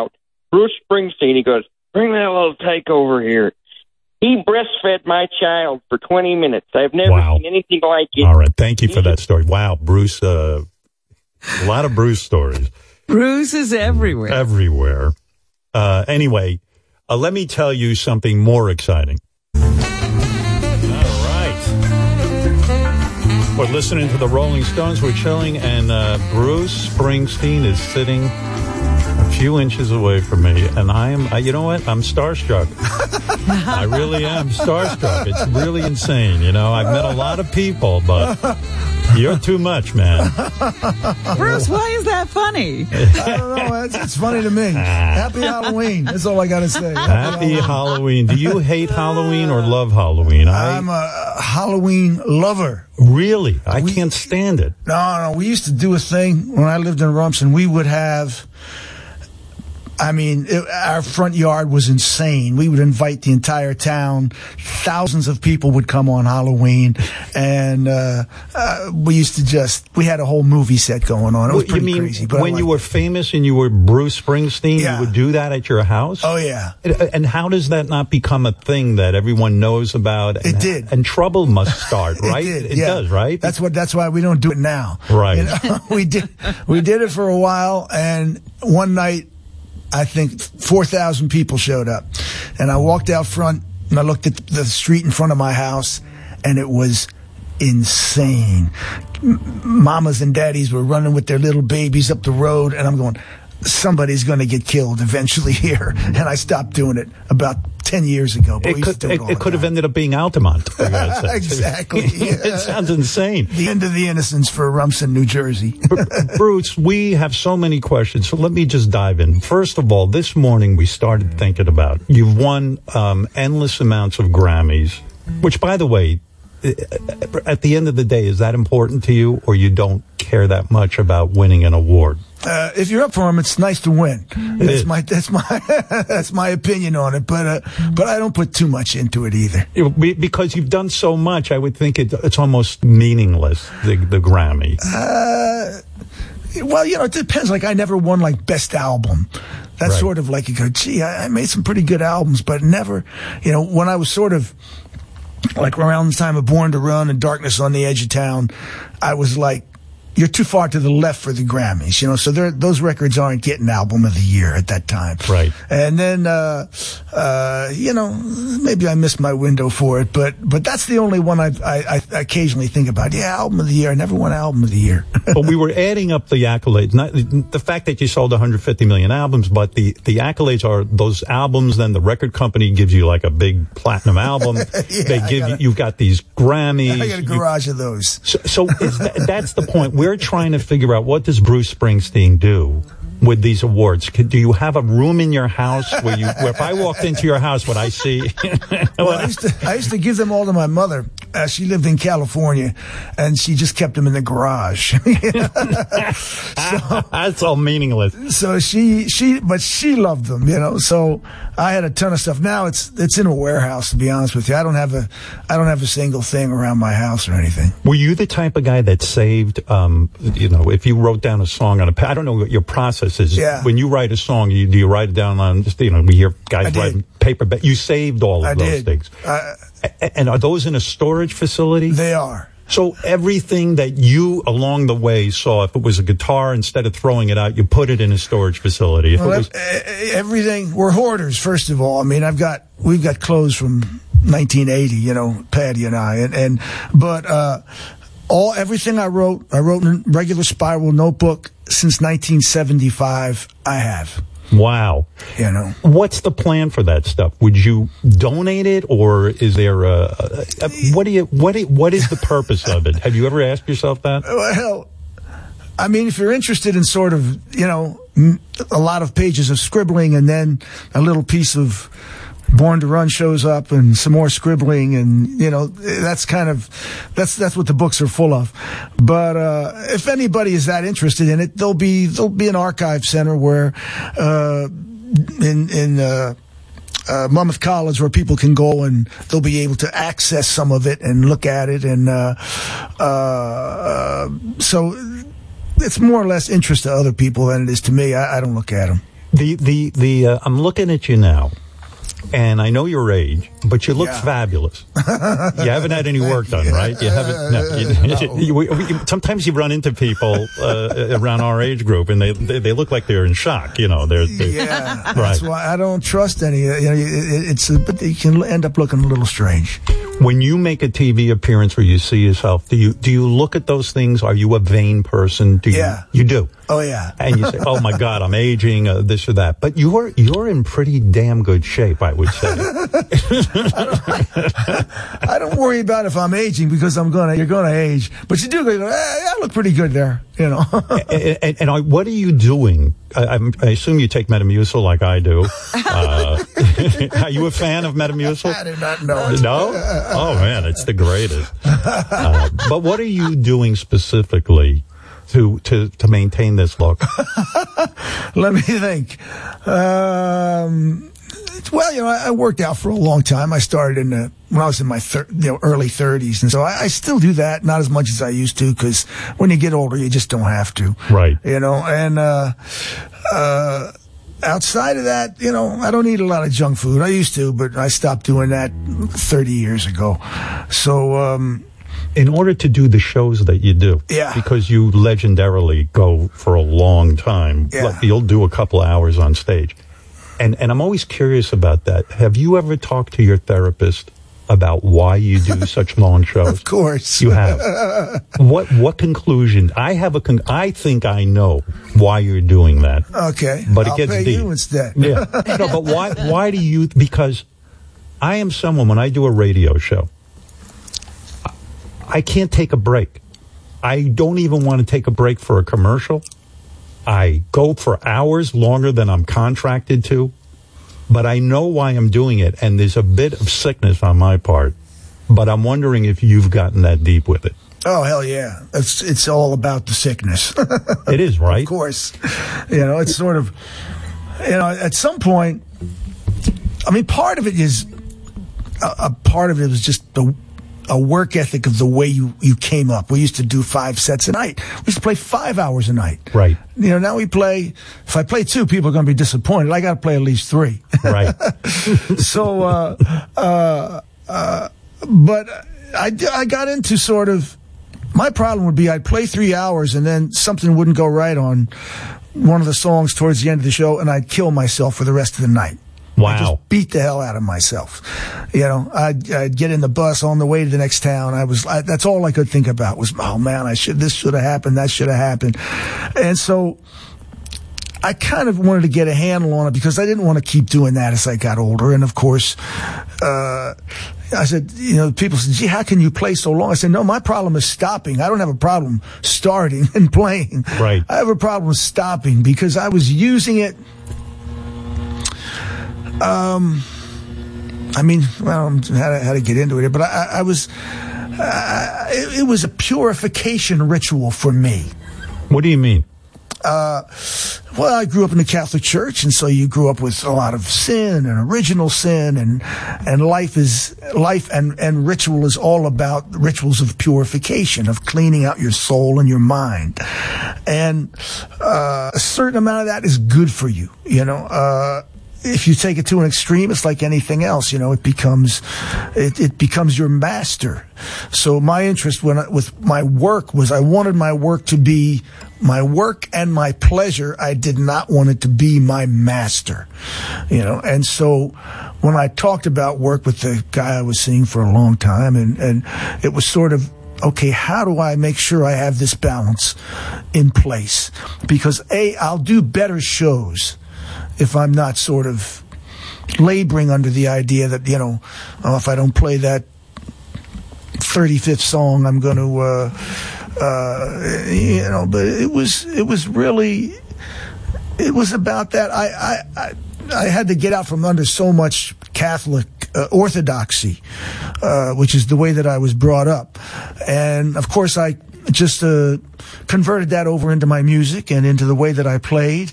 And so a lot of what I did, a lot of my self-created rituals were rituals of purification, and I took them too far. I took it too far sometimes. Bruce, how bad did it get for you after a show? Was it to the point of depression where you'd say, I fucked up Badlands and now I'm awful, I suck? I mean, even at your level, you're at a master level. It doesn't get higher than where you're at in terms of music and writing. And yet, you'd go home after a show, go back to your hotel, and sit there.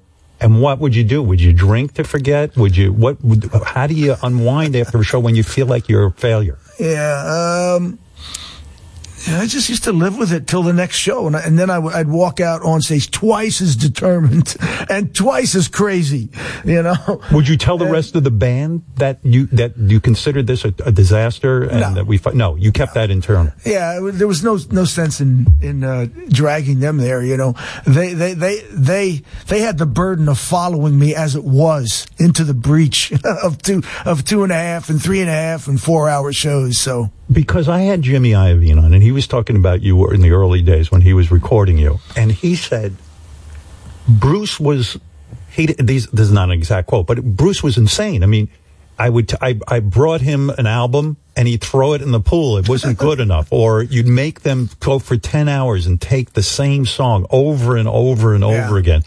It's almost obsessive compulsive, right? Oh, not almost. It was, yeah. Do you have rituals and things that you do that are obsessive compulsive? Are you that filled with anxiety? I did a pretty good thing where I directed most of it to my work, you know, and so even when I was young, I had the sense of sort of channeling some of my negative characteristics and into something positive would come from. And that was usually my work. And so I was, you know, a perfectionist and all of the above. And a lot of it, good things came from it. You know, the band is one of the tightest on the planet. Our show is still, I think, one of the best. When you're into that 10th hour of writing something, I'll go to hour 12. I'll go to hour 50 to get it right, to get the lyrics right, to get the music right. I'll do the same thing with the show. You know, I come off stage at night, I go back to the hotel, I got the notebook out, and I'm making notes about, you know, what I can do better tomorrow night. That's my nature. I don't regret any of that. That's just good hard work, you know, and that's what people pay you for. So I don't have a problem with that. It was just sort of where you'd beat yourself up a little bit too much after something went wrong, you know. I went to see your Broadway show a couple of times, and it was phenomenal. I loved it. Thank you. And but the piece that I can't figure out, I get that you had you describe in the show you had the guitar when you were a kid. You rented a guitar, you saw Elvis, and then you kind of threw it away because, you know, you couldn't be as good as Elvis right away. What was the point where you went back and got serious about music? Because it seems, even in your book, you never mention like when you got your 10,000 hours of practicing on the guitar and the piano. It's almost as if it just sort of happened. Well, I started for serious in 1964 with the British invasion. That sort of re-inspired me to. How old were you? Swing out. I was 14. Okay.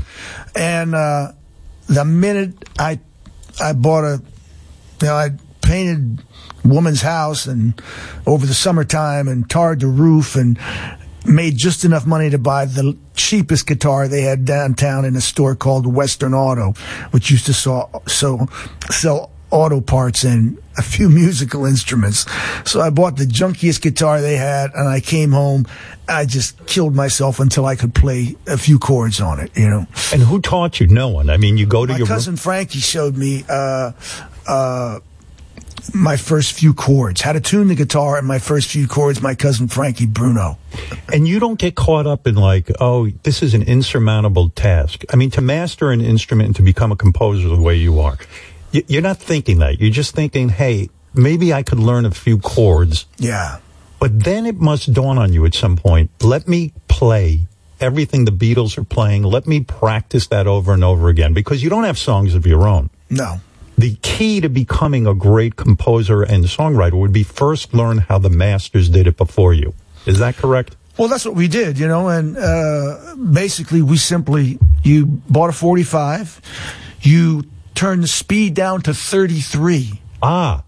So you could hear the guitars note for note, slow note over slow note. And that was how you learned a lot of the guitar parts and some of the chordal changes of the song. Then you just put it back up to 45 and you play along with the record. I did this to thousands of records. So young Bruce Springsteen, you know, I see you now as a guy, gee, maybe he was a great athlete or whatever. No, you spent your childhood, and it's kind of a lonely childhood in a way. Bobby Fischer was a great chess player, but he had an incredibly isolated childhood. Right. Because he had to study. And you had the focus. It's a singular focus to master the guitar and the piano, I take it. Yeah, the piano, my aunt had a piano in her, when you walked in her house, there was a little foyer, and she had a old Aeolian piano there that when I used to go visit my grandmother after church on Sundays, my Italian grandmother lived upstairs, and my mother would take me over to visit her, but there was a piano in the foyer, and I would go down while my mother was visiting, and I would start to pick chords out on the piano. And my aunt heard me doing it, and she says, come here. And she took me aside, and she gave me a key to her house. And she says, anytime you want to come play the piano, use this key. No matter who's here, if nobody's here. And so after school, I would take the key and I would go to my aunt's house, and I would sit in her foyer, and I would just transfer what I was learning on the guitar onto the piano also. And so I taught myself the piano. Would you consider yourself a savant? Because that's No. Really, because it seems to me that you have to have a certain genius to teach yourself. I mean, you were sitting, I wish everyone could have heard it. You were doing a sound check on that piano. Yeah. And you were tinkering. And I just loved it. I got the fucking chills. There's something in those chords. And I think, gee, the guy never took a lesson? No. It's weird. Well, I'm Southern Italian. Southern Italians are musical. It's Naples.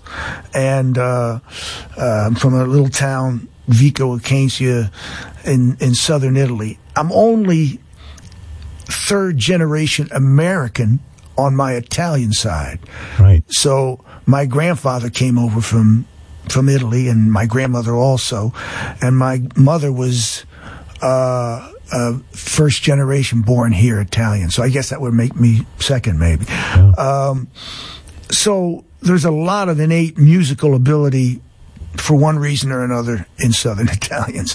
And so I had the ability in me, which I didn't know until I started to play. And I progressed relatively quickly. I think before the first year was out, I was in a band and playing. It's unbelievable. Playing lead guitar in a little band in town. And so I was obsessed with it. I'm sure, like anything else, any free time I had, I spent with the guitar and learning records and putting a little band together. So it was my life. It was everything, and still, it still consists of an enormous part of my day. Did your father take any joy in the fact that you were a bit of a musical genius? I don't think so. Not right away, anyway. Yeah. I mean, what are the odds of being successful? They're very, very slim. It's like I stood on at the stage of the Rock and Roll Hall of Fame one night, and I had Mick Jagger to my right, I had George Harrison to my left, and I'm going, okay. Millions of kids in 1964 picked up the guitar. Millions of them. Right. A few of them learned to play a little bit. A few of those got in a little local band. A few of those might have gotten into a recording studio and made a demo, and maybe they even got something released, had one record released. A few of those maybe made an album. A few of those had an album that was successful. A few of those had a career that lasted more than 4 or 5 years. So you start whittling it down, and I realized, well, for better or for worse, I was the one that ended up on that stage that night, and it was as shocking to me as anybody else. I mean, I can look back and I know I put all the time and the work in, but still there's an enormous amount of natural ability and luck, and I never take it for granted. Were you self-conscious when you're a young man and you start writing your own music? Self-conscious in the sense that you go, hey, wait a second, is this stupid what I'm writing? Or is there something that people will respond to because you're really putting yourself on the line? You could be, people could just ridicule it. You could end up either being the 1910 Fruit Gum Company or Bruce Springsteen, I've had that happen. It's like I wrote songs. That's awful. That's, and, how do you know it's awful? When you write Rosalita, do you know that's a great song? Like, do you know this is a great fucking song? Well, I knew.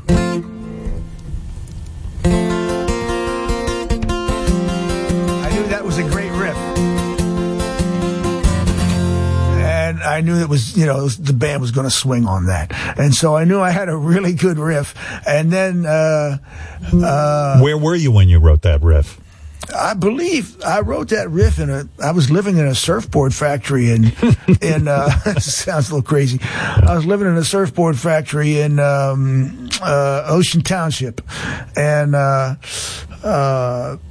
came up with a lot of those long, changing kinds of very elaborate arrangements that really kind of put us on the board. Rosalita, I had a song called Thundercrack that had just Kitty's Back, all songs that had a lot of very complicated chord changes, but were very exciting when you played it live. So I remember coming up with that stuff kind of when I was... You saved my life a lot of times because I was working at a little radio station, WRNW in Westchester. I used to put on Rosalita if I needed a break to go get the news, because I said, man, here's a long song. And we could play whatever we wanted. So I played Rosalita once or twice a show. Sounds great. What the hell? It was great. You know what I love about Rosalita? It's a song this is so up my alley. It's like, hey, it's about, from what I read anyway and what I read into it, it's about this girl you dated. Oh. Her mother was really horrible to you. Yeah. Said, hey, long hair freak, you're not good enough for my daughter. You'll never make a living. And it's like basically fuck you. It was. Yeah. But what is that process? In other words, okay, you have this idea first, I guess. I don't even know. Do you have the riff first? Nah, what I did was, I had this thing go down, and I was 15, and I was in love with this girl in high school, but mother couldn't stand me. It's a cliche story, but right. And was going to get a restraining order against me from seeing her daughter. That's how bad it was, and so. A restraining order. She thought you were dangerous. That's right. I was, and I was the most mild-mannered kid in all of Freehold Regional High School. But one night I sat down and it was like, all right, spread out now, Rosie. Doctor, come cut loose her mama's reins. Doctor, come cut loose her mama's reins. Playing blind man's bluff is a little baby's game. You pick up little dynamite, I'm gonna pick up little gun. Together we're gonna go out tonight and make that highway run. You don't have to call me Lieutenant Rosie, and I don't wanna be your son. Only lover I'm ever gonna need, your soft, sweet little girl's tongue. You're the one. So I just turned the whole thing into sort of joyful. Bruce, the poetry there. You must have been a very literate kid. I mean, you must have read a lot of poetry, or those kind of lyrics aren't again, yummy, yummy, yummy. I got love in my tummy. I mean, that's poetry. That's Bob Dylan category stuff. But how do you? Were you a well-read student? No. Most of my, I was a creation of Top 40 radio. Totally. Cousin Brucey. Total creation of Top 40 radio. Because by the time FM radio came along, I was already playing and pretty accomplished by the time I was 17 or 18. That was 67 or 68. So I'm just this, if it was on Top 40 radio, I listened to it and I absorbed it. And I had never heard of Bob Dylan until I heard Like a Rolling Stone. I wasn't like a fan of this folk music, and I was not into folk music at all. I was strictly into Top 40 radio. And once something got on Top 40, it entered my conscience down in Freehold, New Jersey, and I just absorbed it. And there were a lot of different things I liked. I liked Dylan's, what'd you do at the Kennedy Center Honors? I think that is one of the best covers I've ever heard of Bob Dylan. I find Bob Dylan somewhat tedious. When you did it, it was powerful. I think the Obamas were there. Was it Bill Clinton was president, or was it Obama? But you showed up at the Kennedy Center Honors. Yeah. I did the Times They Are a Change. Oh man, was that awesome? Yeah, that was a song that Bob requested, so that's why I did it. He called you and said, would you come honor me with this? Yeah, he did at the time. You know? Not so much pressure. So, of course, I wanted to do a great job for him because I owe him so much. And why do you owe him so much? He was. If you want to talk about lyrics, that he was the foundation where a lot of sort of, if you want to call it, the poetic side of my lyrics came from. Come gather round, people, wherever you roam, and admit that the waters around you've grown. Accept it that soon you'll be drenched to the bone. If your time to you is worth saving, then you better start swimming or you'll sink like a stone. For the times they are changing.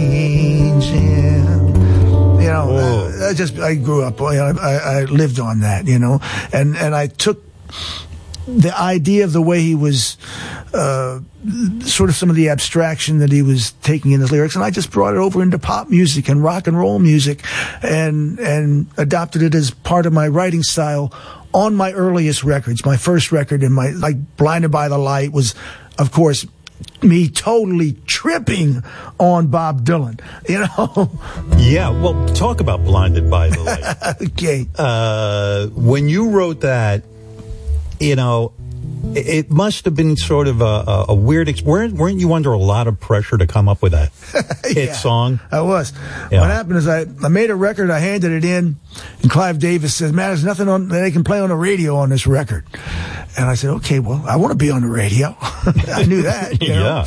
And I went home, and I think I went to the beach, and I was living in Lock Arbor, just the town right next to Asbury Park.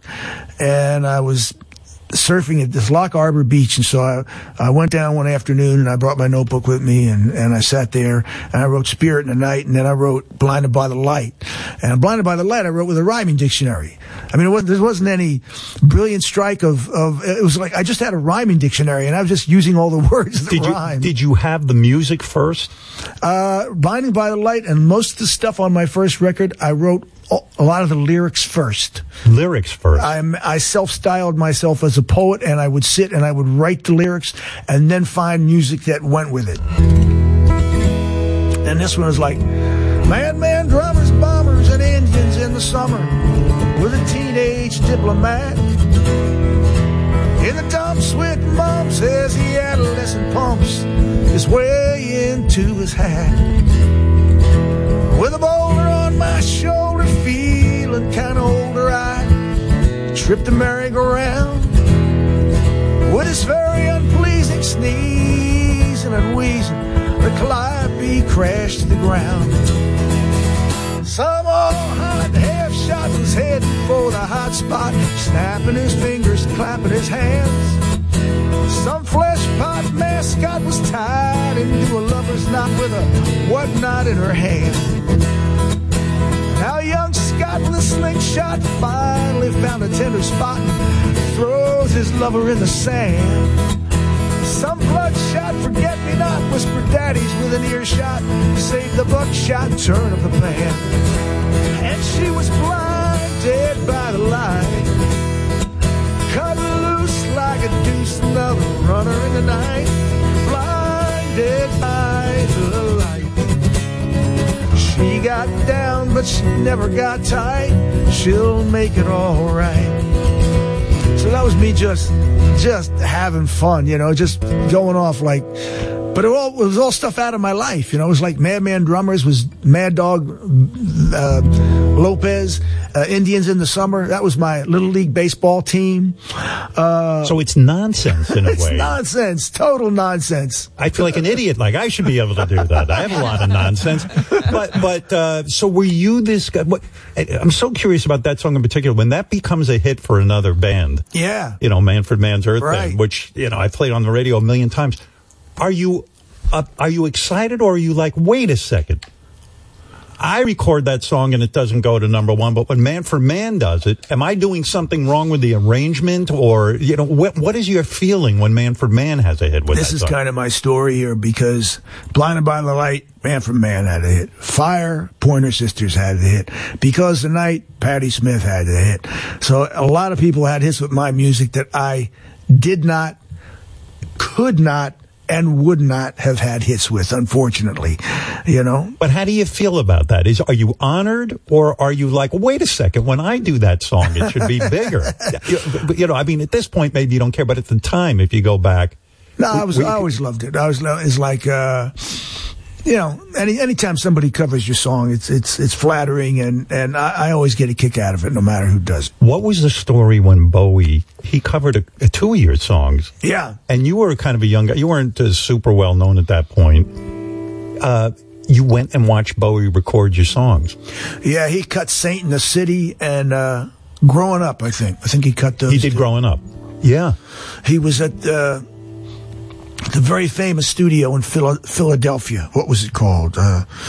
Sigma Sound? But he was cutting the Young Americans album. And I had one record out. And he got through to me, through Columbia, and said he wanted me to come to the studio. So I'm like, oh my God, Bowie. Were you a big Bowie fan? Yeah. And I was like, so to get to Philly, I took the Greyhound bus from Asbury Park. Big rock star. Myself. Right. To Philadelphia. I managed to find the studio, and I went in, and I remembered distinctly because Luther Vandross, who later on became a big star, was just singing background with David Bowie at the time. And did he look like Bowie, or was he all dolled up at that point? No, yeah, probably, he looked like Bowie. He looked like Bowie. Yeah, I think maybe he was, And he was a great guy. He was a real sweet guy, and supported my music when I was, I was complete nobody. Right. I hadn't sold any records or anything. And he was very supportive of my early work, and so it was a nice thing. How did you, like when Bono inducted you into the Rock and Roll Hall of Fame, I thought he gave a great speech, and he said Bruce has managed not to do any rock star dumb stuff. Like, he hasn't had a bad haircut. You can't go back and watch his video and see him in a leotard. You managed to avoid putting out a show of your paintings. It was I'm working on that. Are you painting? No. You're not. But do you laugh at rock stars who do some of that stuff, or do you sometimes go, don't you get enough attention? It's good if you got something else you like to do. Right. I have a few hobbies, but what are your hobbies? Well, my sister's a terrific photographer, Pam Springsteen, and so she's got me into taking some pictures, and so I'll do some photography and things just for fun. And would you ever have a show? I don't think so. No. I'd have to get pretty good. Were your sisters envious of you? What is that relationship like? Because, I mean, you're such a, you're a megastar. You're known everywhere. Is it difficult for them to be your sibling? They're pretty proud. My sisters were really supportive, and I mean, they'll take the piss out of you, and they make fun of you. You okay with that? Oh yeah. When I got all that publishing money, my sister Virginia. Oh, look what Adele Springsteen's The Boy did now. And she'll get on my case and have fun with it. They tease me, but they're great people, great gals. I have two fabulous sisters. Everyone I meet always thinks they know how Bruce Springsteen should be or how he should think, and I do this too. Like when you sold your catalog for hundreds of millions of dollars recently, it was announced. Yeah. I said to myself, I can't believe Bruce is doing that. He would never sell his catalog. These songs are his children.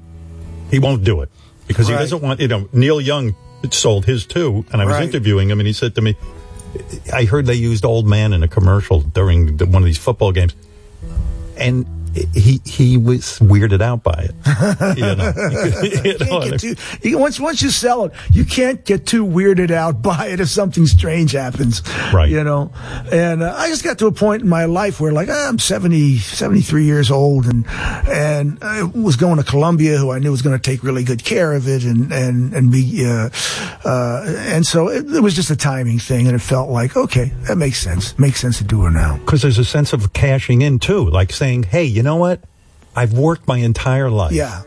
and like let me realize in some monetary way what these songs are worth. Absolutely. Right. Absolutely. Yeah, I get that. I get that. Yeah. It's weird.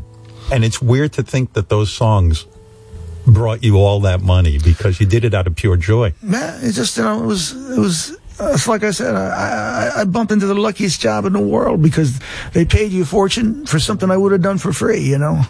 Do you have any thoughts of retiring ever, or is that just something that'll never happen? Never happen. I can't imagine it. You know, I mean, if I got to a point where I was incapacitated or something, but up until then, I think I mean, look at Johnny Cash. Pete Seeger, I played with Pete Seeger in Washington at Obama's inauguration. Pete was 91 or 92, and he came out and sang "This Land Is Your Land," and so I look at those guys like, yeah, there's. You know, I don't know if I'll be doing 3-hour shows, you know, but right. It's all, I have so many different kinds of music that I can play and do. The Broadway show, I can do the rest of my life in one form or another if I wanted to. You know, there's always, you can always, so I can't imagine retirement, no. After I saw your Broadway show, I said, oh, every rock star now is going to have a Broadway show and talk about their life and do their songs. They're going to all imitate Bruce. And it hasn't happened yet. It was hard to do. That was probably why. It is hard to do. And plus, if you're an arena act, yeah, you know, all of a sudden go to a little theater. I mean, not that everything's about money, but all of a sudden you're playing to a smaller crowd and you got to go every night. Yeah. And it's rough, but what a show. I mean, it was so intimate. Yeah, but it just happened by accident, you know. I got invited to play at the White House, and I didn't want to bring the band, obviously, or I said, well, I'll just come down and play some acoustic music, you know. So I said, well, what can I do that's different? Well, I'll read from my book a little bit, and I'll play some songs that are related to it. And so I spent an afternoon or two in my studio and came up with a little show and went down and performed it. It ended up being about 90 minutes of what the Broadway show became. And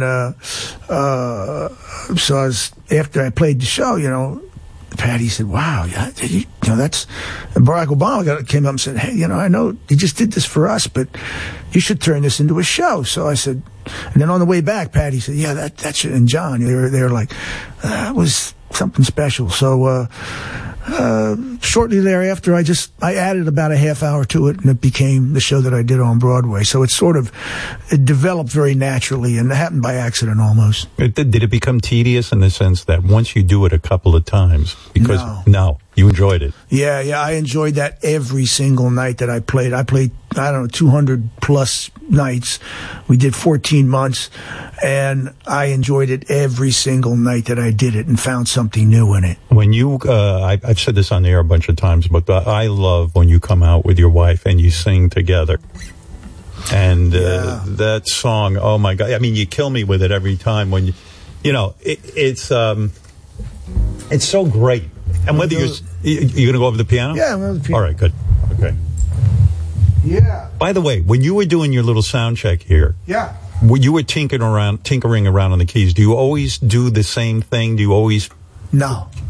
Actually, maybe I do the opening of Thunder Road or something. Yeah, it sounded good. It gives me the chills when you just. You know, but the song you're talking about, Tougher Than the Rest, which I really can't do appropriately without Patty, and to get Patty here, you may have to do some sweet talking because she's Sicilian with a long memory. Yeah, I know. Well, first of all, I want to thank you for being here because I got a lot to apologize for in my life. No. You're very gracious and very forgiving, and I adore you, and I adore Patty, and I love your whole sound. So I'm glad to be here, and she sends her love. So. And thank you for being here. I'm greatly moved by it. I can't tell you. But you're talking about Tougher Than the Rest. This was a song that it's probably my best love song, maybe, and because it's so understated. It's so understated. But how do you come up with this song? I'm trying to understand the process so I can imitate it and make a lot of money. All right. It seems to me, not that there's a formula, but you say to yourself first, let me write I have words about my wife. I have this, right? There's a love here that I can write about. Right. Do you sit in a room by yourself and have a journal, a special journal that you write in, a special pen? How does this work? Well, first thing you want is a good metaphor. Or a good title. That if you hook onto that takes you a really long ways down the road. So Tougher Than the Rest is a good title. So I'm starting out with something that I can dig into. So then I'm thinking, well, what am I? All right, what's this guy trying to say? And I said, well, he's in a bar. There's somebody there he's interested in. You're thinking, hey, I'm not anything that special, but I last. When the chips are down, I'm there. I'm not everything, but I'm that. And so, in other words, the secret to love is maybe I'm not the most beautiful or the most popular or the highest earner, but I'll be there for you in time of need. I'll be there. That's the first thought you had. Yeah, so that's what I'm writing about. That's this guy's only selling point. He doesn't have this, he doesn't have that, he doesn't have this, but when the chips are down, I'm going to be there. And so that's who I'm writing about. So I got, it's Saturday night, you're all dressed up in blue. I've been watching you a while, maybe you've been watching me too. So somebody ran out, left somebody's heart in a mess. Well, if you're looking for love, honey, I'm tougher than the rest. Some girls, they want a handsome dame, or some good-looking Joe. On their arms, some girls like a sweet-talking Romeo. Well, round here, baby, I learned you get what you can get. So if you're rough enough for love, honey, I'm tougher than the rest. Dark. It's a thin, thin line, but I want you to know I'll walk it for you anytime. Maybe your other men couldn't pass the test. If you're rough and ready for tougher than the rest. Well, the road is dark, so I'm writing from that whole thing of I don't have this, I don't have that, but I last. And so when the guy gets down to that last verse where it goes, well, it ain't no secret, I'm used goods, I've been around a time or two. I don't know, baby, maybe you've been around too. Well, there's another dance, honey, and all you gotta do is say yes. And if you're rough and ready for love, honey, tougher than the rest. If you're rough enough for love, baby, I'm tougher than the rest. So it's all just this guy. It's close. It's last call. He's using the only sales pitch that he's got, and He's selling himself. He's selling himself. So Bruce, that whole song is a sales job. Bruce, there are certain moments in that song that chills upon chills. Are you aware? Are there tricks in songwriting? I don't want to call them tricks, but there's certain moments. Do you feel it too? Do you feel that sense of like, oh, sure, yeah. You get that? Yeah, that's how I know if I got something. I mean, I'm playing and I'm singing, but I'm listening too. So, and if I can do it for me, if I'm creating that sensation for me, I know I'm creating it for you, and that's how I judge what I'm doing. You know, it's magnificent. And Bruce, how do you figure? You know so much about love, and then maybe I'm getting too deep here, but when you're raised the way you were, and your father was a difficult man. I love what you say about your dad. He was, how did you put it?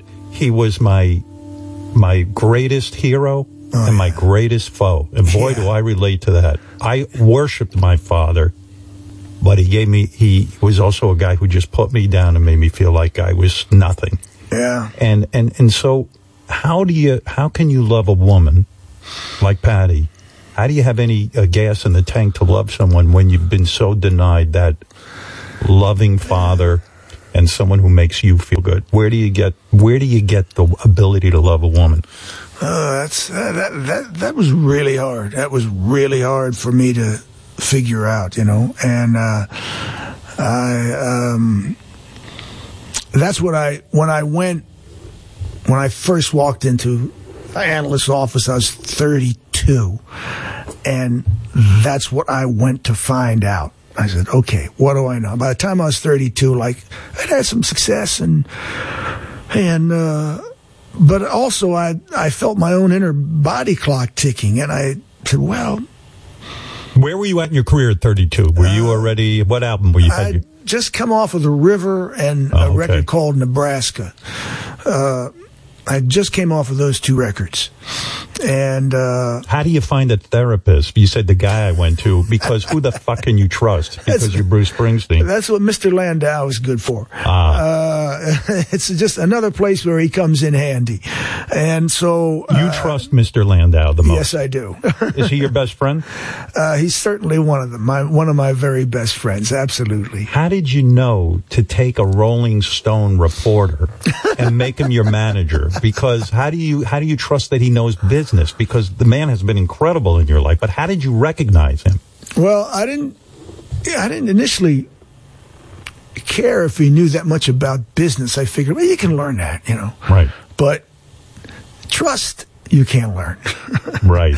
You either got it or you don't. You know, it's either somebody that you have total trust in and he has trust in you, or you don't have that. That you cannot buy and you can't learn. So let's start there.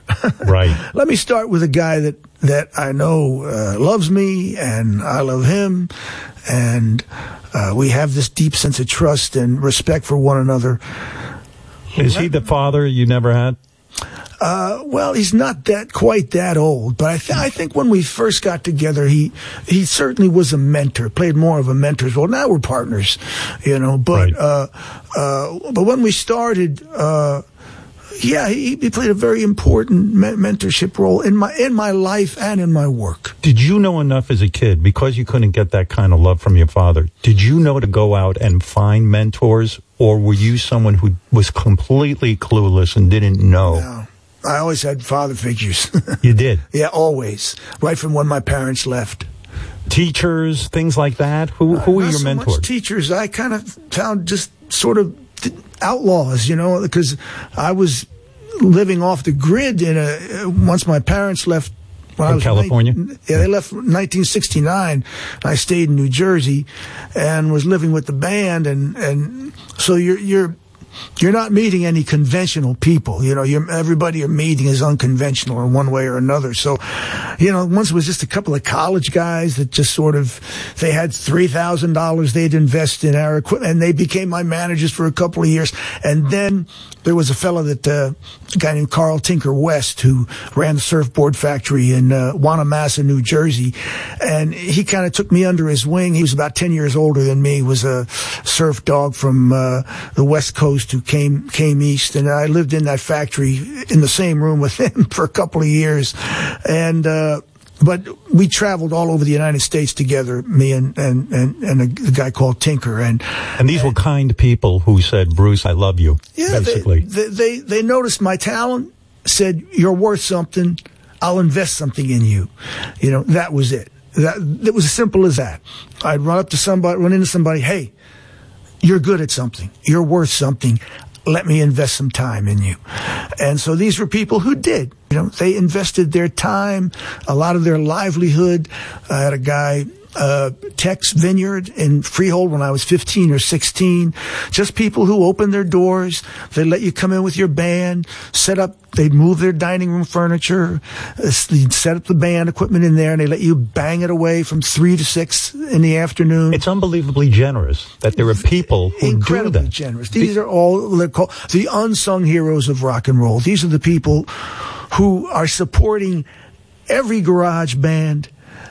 You know, every young musician in the nation has or should have someone like this in their lives, because these are the people that form the support network that gets you to the point before you ever see a record company or make a record that have helped you survive till then. Because that's all I was trying to do, was from when my parents left to, was just, hey, you know, keep my head above water and be around people who valued me. I mean, at the end of the day, that's what we're all trying to accomplish. Do you do that for, I mean, you probably don't publicize it, but do you do that for a lot of struggling artists? Do you spot people and say, you know what, let me help you out here? A little bit, not too much. No. If I see somebody, you know. Screw them. No, but Bruce. They'll make their own way, man. Yeah, that's what I did. Yeah, lift yourself up by the bootstrap. But Bruce, when getting back to this idea of loving Patty and loving your kids and having a family, in other words, that was not something that could come naturally to you, because you probably had some anger issues. Because let's face it, when you don't have a father who loves you, puts his arm around you, calls you son, it's pretty devastating. And you kind of take the attitude, who's this woman? I don't know. You know, why does she deserve my love? And I don't even know what love is. Yeah, well, I think most artists, and most of the artists I know, have a very similar dynamic growing up. They had a parent who told them they were the second coming of Jesus. Yes. And then they had a parent who told them they were a worthless piece of shit. Yes. You know, and those two things, you know, A, we're all mama's boys. B, we all had that imbalance going on in our lives that sent us careening from one pole to another. And so you go out in the world and you try to validate both opinions, unfortunately, you know.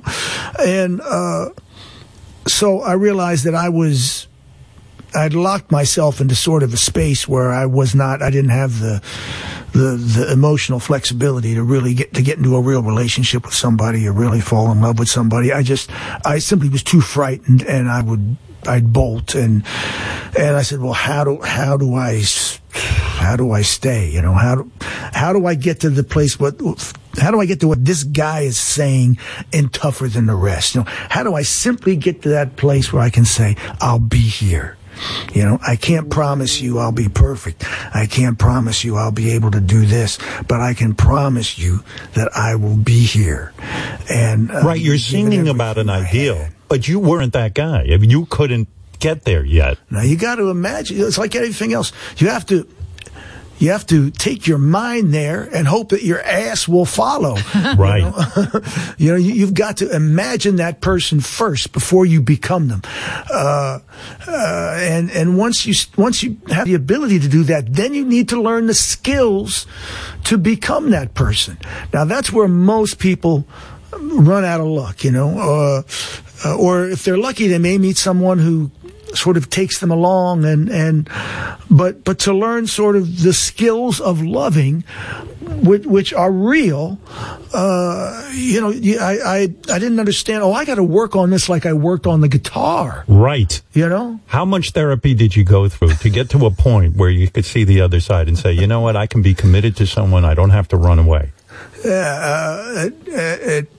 Well, the first bit was I could be committed, and so that's why I went. That's what started me going, and then it took me. Well, I got married once at 34, and I was married for about 3 years, and was divorced, and that was pretty devastating. It was a big failure at the time. I had married to a lovely woman, and. Do you think if you had had the benefits of therapy at that point, you could have stayed in that relationship? I don't think so. Right. I think that when I got involved with therapy, it one of the things it taught me was I wasn't in the correct relationship. Right. And so that was sort of, but it was a very important part of my life. And then eventually Patty and I got together, and Patty was very different than anyone that I'd went out with before. She was tough. She sung on the streets in New York with her girlfriends. She had a work life of her own. She'd sung on some Stones records. She sung with Southside Johnny. She was in Asbury. I saw her singing at the Stone Pony in Asbury Park, and that was the night that we met. How long did it take for Patty to trust you that you really could be the man in the song and that you would stay there with her? I think the clock is still ticking. Oh, really? She still doesn't trust you. I get it. The question should be, how long since she's been able to trust you enough to keep you in the house, So I think that we were both outsiders, Patty and I. And I always say, gee, Patty, before we were married, you were kind of me. and you were living like I was living. And so we were both these sort of outsiders, and we came together, and we just sort of made that promise, like, okay, this is the one that we make work. This is the one that we do the things that it takes to make work. And we both, just operated on we took that vow, and we were married long before I say we actually got married. We've been together for about 33 or 4 years. And it's amazing because it's an inspiration. And I say it's an inspiration because I remember when I read your book and you describe going to a bar in New Jersey multiple times to get your father out of the bar. He was an alcoholic. And I got to tell you something. When you got to do something like that, it is very hard to recover, to be an adult, but you're a kid, and drag your father out of his childish behavior. It's very hard to give a loving relationship to anybody. Yeah, it was tough, because obviously, my role model, my father was not giving, and so all the signals I got about what it meant to be a man was, no, you don't give. My father was very passive aggressive and very passive in the house, and he just simply did not and could not give of himself. And so I realized those were the lessons I learned. When you would sit at the piano, when your father would walk in the room and you were composing, you were basically sitting at a piano. He never walked over and went, whoa. No. It was nonsense. No, of course. I mean, by the time when I was home, I lived upstairs. My dad sat in the kitchen, and my room was right over top of his. And there was the old kind of grates that you would open, and all it was just a grate into the next room, And so he'd hear me scrapping away on my guitar, and you're a parrot. You're not going to tell you, oh yeah, go be a musician. Yeah, I got a great idea. You should be a musician. Right. No, they wanted me to, a law lawyer or a doctor, and when they left, they had no idea what was going to become of me because I hadn't done anything yet, and so they were surprised when I called them from Asbury Park and said, hey, I got assigned to a record label. And I remember my mother just said, "What'd you change your name to?" That was the first question. It can't be Bruce Springsteen. You must have changed it to something better than that. Did anybody pressure you to change your name? Because, John Mellencamp got crazy because he was Johnny Cougar. I know, he doesn't like that. He doesn't like it. Yeah.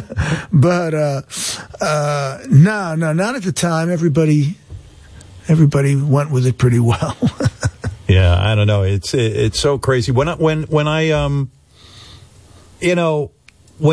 thinking about you as a songwriter, I think about the fact that, like, even with the Beatles, they had each other. Yeah. John had Paul, they could bounce stuff, and George ended up being a great songwriter, too. But with you, it's so amazing. No real collaboration. I know you had the E Street Band and stuff, but for the most part, all of these songs came out of you. You sat and wrote them on your own. Sure. Did you ever get jealous of the bands who sit and write together?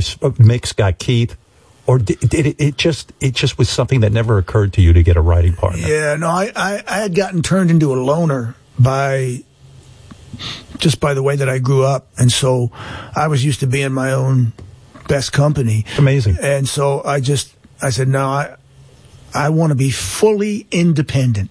I want to be the singer. I want to be the performer. I want to be the songwriter.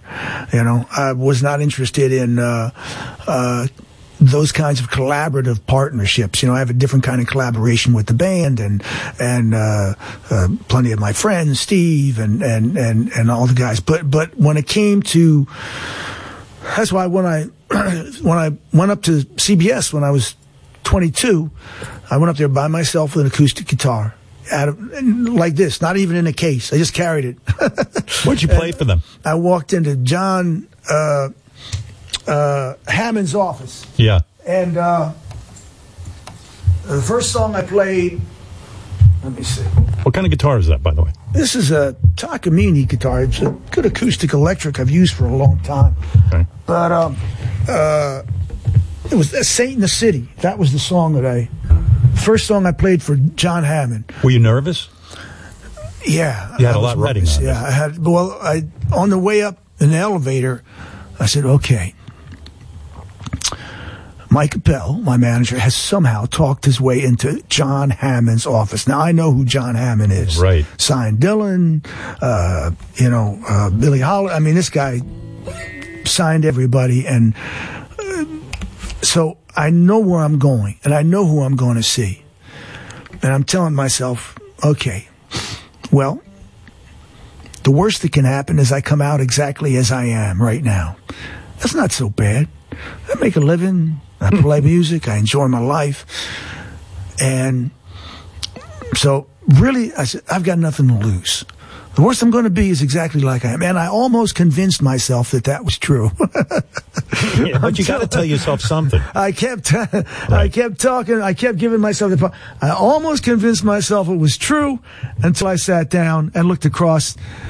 It was a tiny little room. Looked across little desk, and there was John Hammond, gray suit, gray flat top, tie, shirt, feet up on the desk, resting back. Aye. And did it turn you off, like to see this corporate guy sitting there? He didn't feel like that because I knew who he was, and he was not a corporate guy. Right. He was a real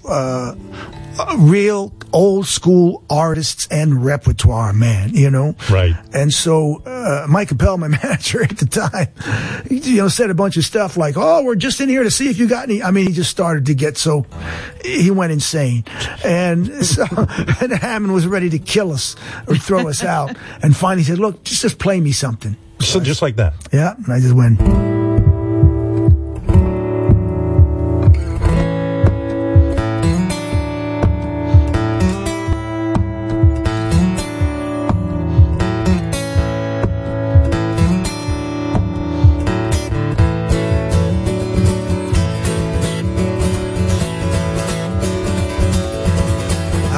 Skin like leather and the diamond hard look of a cobra. I was born blue and weathered, but I burst just like a supernova.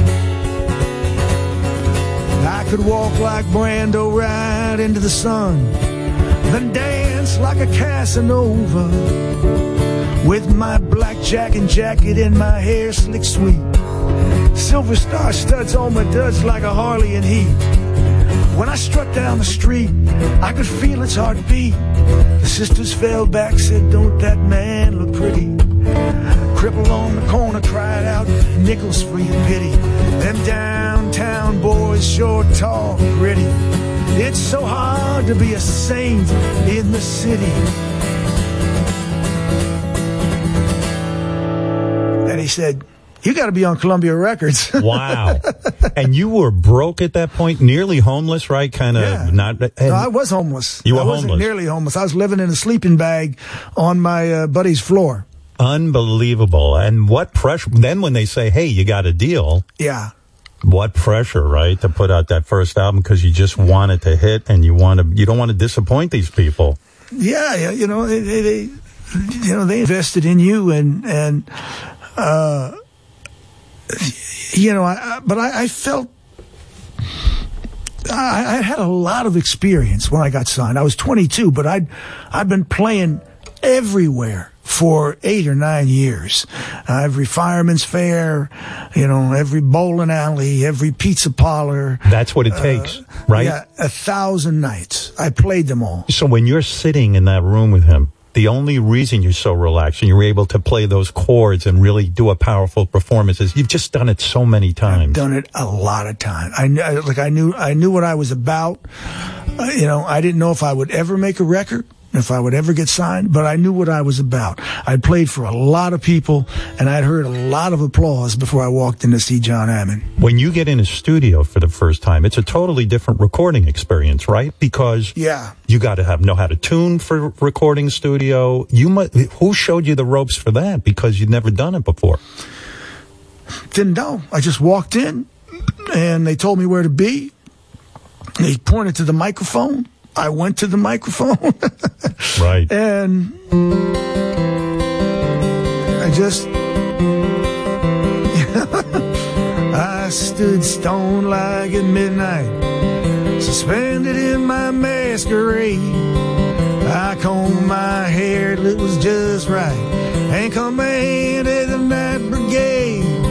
I was open to pain and crossed by the rain. I just started singing. That was all I knew to do. Were you nervous about the idea? You know, the Beatles, like when they go in the studio, there's overdubbing and there's all kind of things. But, you know, the first time in the studio, I just imagine it'd be very intimidating. Well, I did a demo session with John Hammond that was just me, the guitar, and him. And that he produced. And so, you know, I did that first. And then when I went in the studio with Mike, who was my producer on my first record, the record label wanted me to make a record with just the guitar and my voice. John Hammond wanted me to make a record with just the guitar and my voice. I had a band, so I tried to get the band onto the record. And I finally was able to get basically the rhythm section of the band onto the record, but I couldn't use any electric guitar. They didn't want me to use any electric guitar.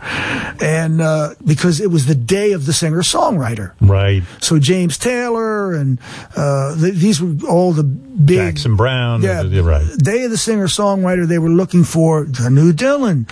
And so that's what they didn't even know I played with the band when I got signed. Wow. They had no idea that I had any rock chops whatsoever. But maybe in the end they were kind of, I mean, for me, the most personal records you've made, the ones that I love the most are with you and a guitar. I mean, I love what you're doing now. You sitting here with a guitar, I mean, it's just hypnotizing. It's just great. So memorable, and it's great.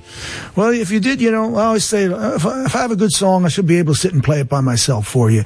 Right. Know? Yeah. And it's like, you can still sometimes get more nuance out of just you, the guitar, and that piece of music that you wrote, even on big productions like Born to Run. You know, it's like I can still play them. You know, just playing it by yourself still. How do you play Born to Run by yourself? It's a whole different arrangement, right?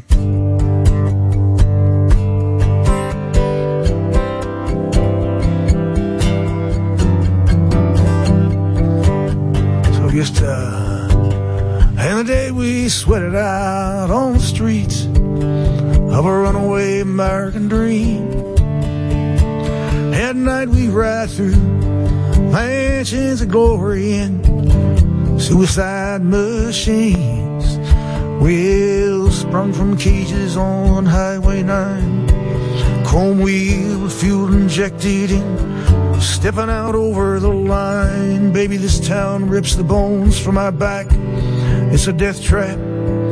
It's a suicide rap. We gotta get out while we're young.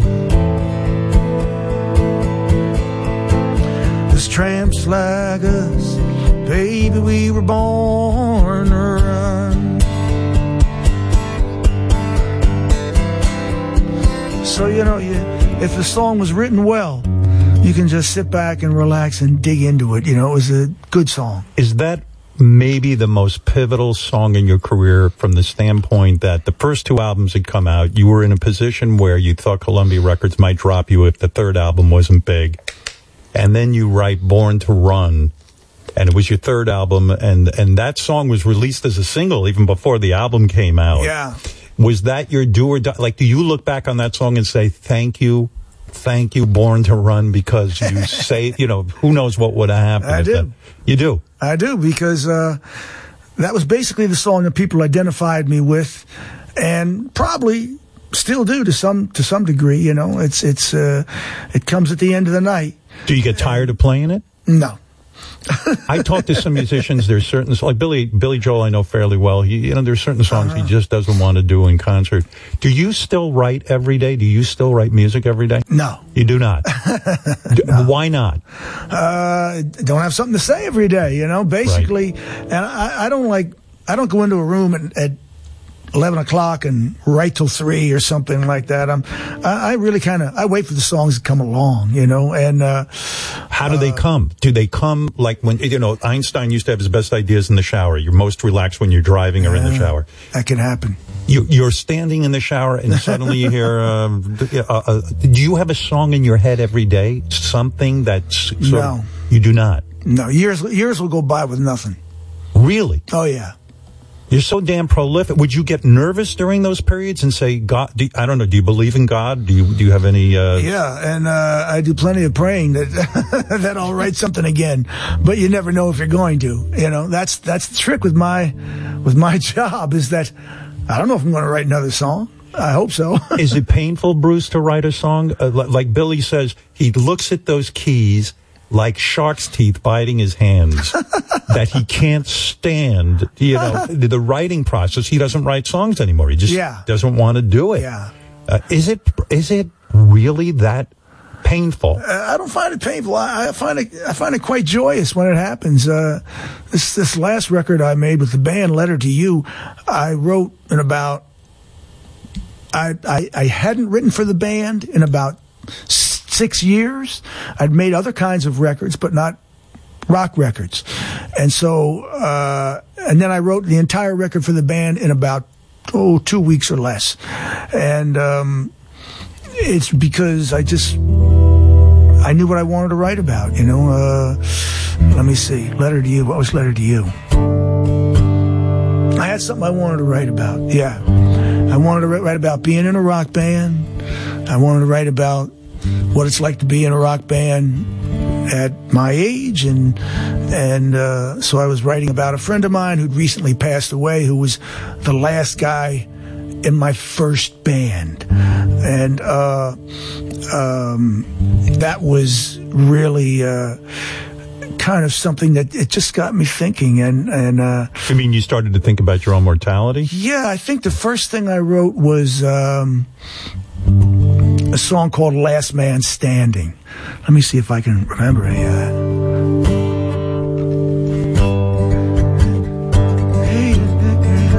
Yeah. So here's, I got my buddy's passing away from cancer, and I go south to Virginia, and I saw him the last few days he was alive. And so I come back, you know, and a week goes by, and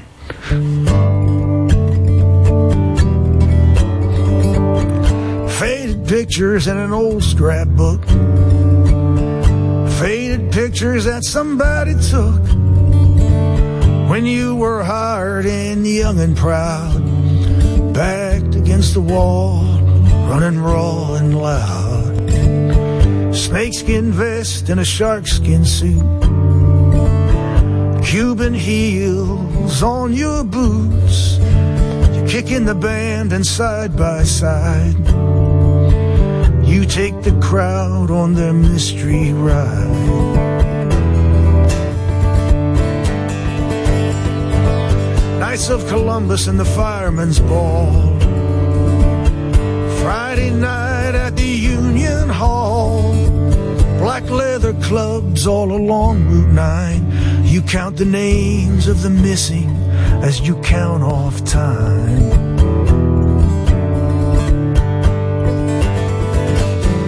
Rock of Ages lift me somehow, somewhere high and hard and loud, somewhere deep into the heart of the crowd. I'm the last man standing on.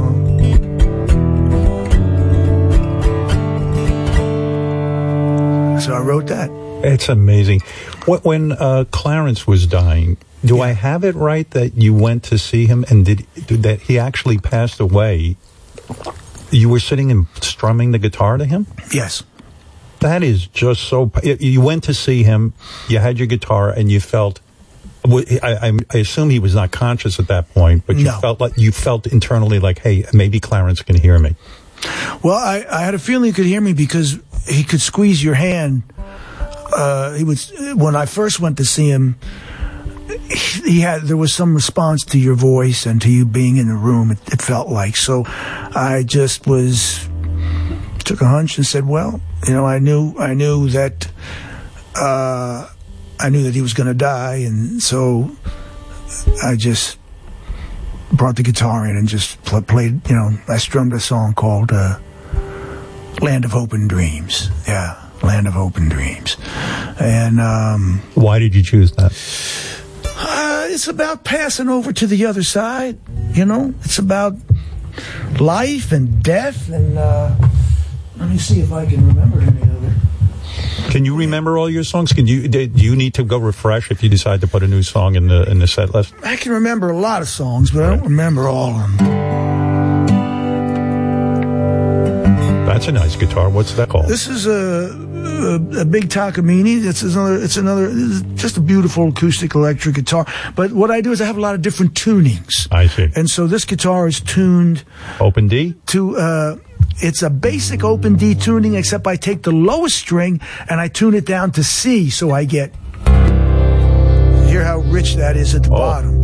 So I'll do that when I'm playing on my own instead of a bass player.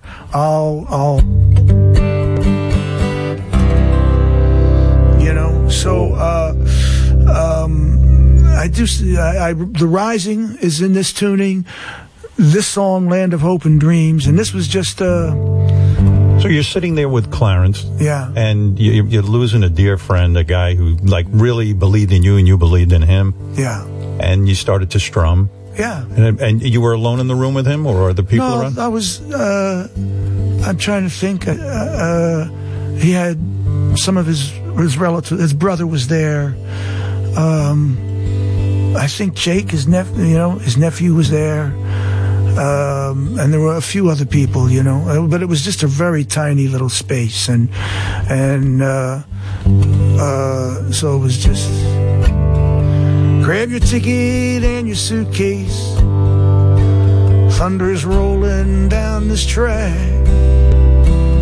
You don't know where you're going now, but you know you won't be back. Well, darling, if you're weary, lay your head upon my chest. We'll take what we can carry, and we'll leave the rest. Big wheels roll through fields where sunlight streams. Meet me in a land of hope and dreams.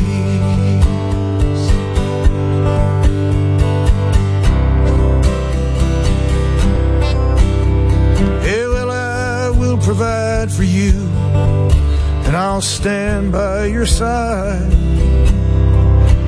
'Cause you'll need a good companion now for this part of the ride. Yeah, leave behind your sorrows. Let this day be the last. Well, tomorrow there'll be sunshine, and all this darkness pass. Well, big wheels roll through fields where sunlight streams.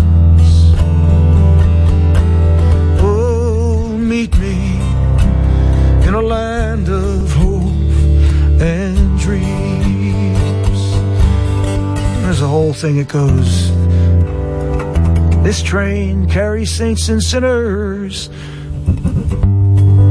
This train, I don't remember it now, carries losers and winners. You know, it's a beautiful song. It's a hymn. You know, it's a hymn, and so. Did you have any idea you'd sing that to him, or did it just sort of happen spontaneously? Yeah, I don't know how. It was just sort of. It was a song we were playing at the end of the night, and it was one of the last songs that Clarence and I worked on a sax solo together on, and you know, so it was it's probably one of my best songs of the past 20 or 30 years, you know, and so it was just that was it, you know. There wasn't much else to say. When you write a song like that, I don't know if you remember where you wrote it or when it came to you. When you have it sort of down, what do you do? Do you play it for someone? Do you go to Patty and say, Patty, I just wrote something, I want you to hear it? Who's your go-to person that you played it? Or do you just, I don't know, record it into a little... Yeah, I'll play things for Patty sometimes, you know. I play things for John, of course. Eventually John hears it. He's still my first audience, I'd say, him and Pat. Certainly my first audience. That was kind of part of what got us together originally. Was John was like my first of a certain type of fan, you know, and right. So I will very often, if it reads for him and it's reading for me, it's a good consensus of that. Okay, I've got something going here, and then I'll get it to the band, you know. When John wrote, I've seen the future of rock and roll, and you know, it was you. Yeah. I guess you kind of go, hey, this guy gets me. Maybe I'll play him a few songs and see if he. Yeah. You know, amazing thing with Clarence too, even with the saxophone. You know, that's a tricky instrument in my mind. I'm not a musician, but it is. To put that in rock and roll records, I always thought that was pretty brave. Most part, I do not like hearing a saxophone. I like, you know. A lot of people don't like horns. Yeah, right. And yet you made them work, right? I'm not sure why. I know why. Maybe because it's just a hard thing to work into a rock song. Oh, I know what I had to ask you. Yeah. When you were looking for a drummer, right, and Max Weinberg obviously ended up being your guy, you put the ad in the paper and you said, no Ginger Baker Juniors need apply. Now that's correct. But now I'm a huge fan of Ginger Baker. I think he's one of the best drummer from Cream. Yes, maybe one of the top 5 drummers of all time. Absolutely. Okay.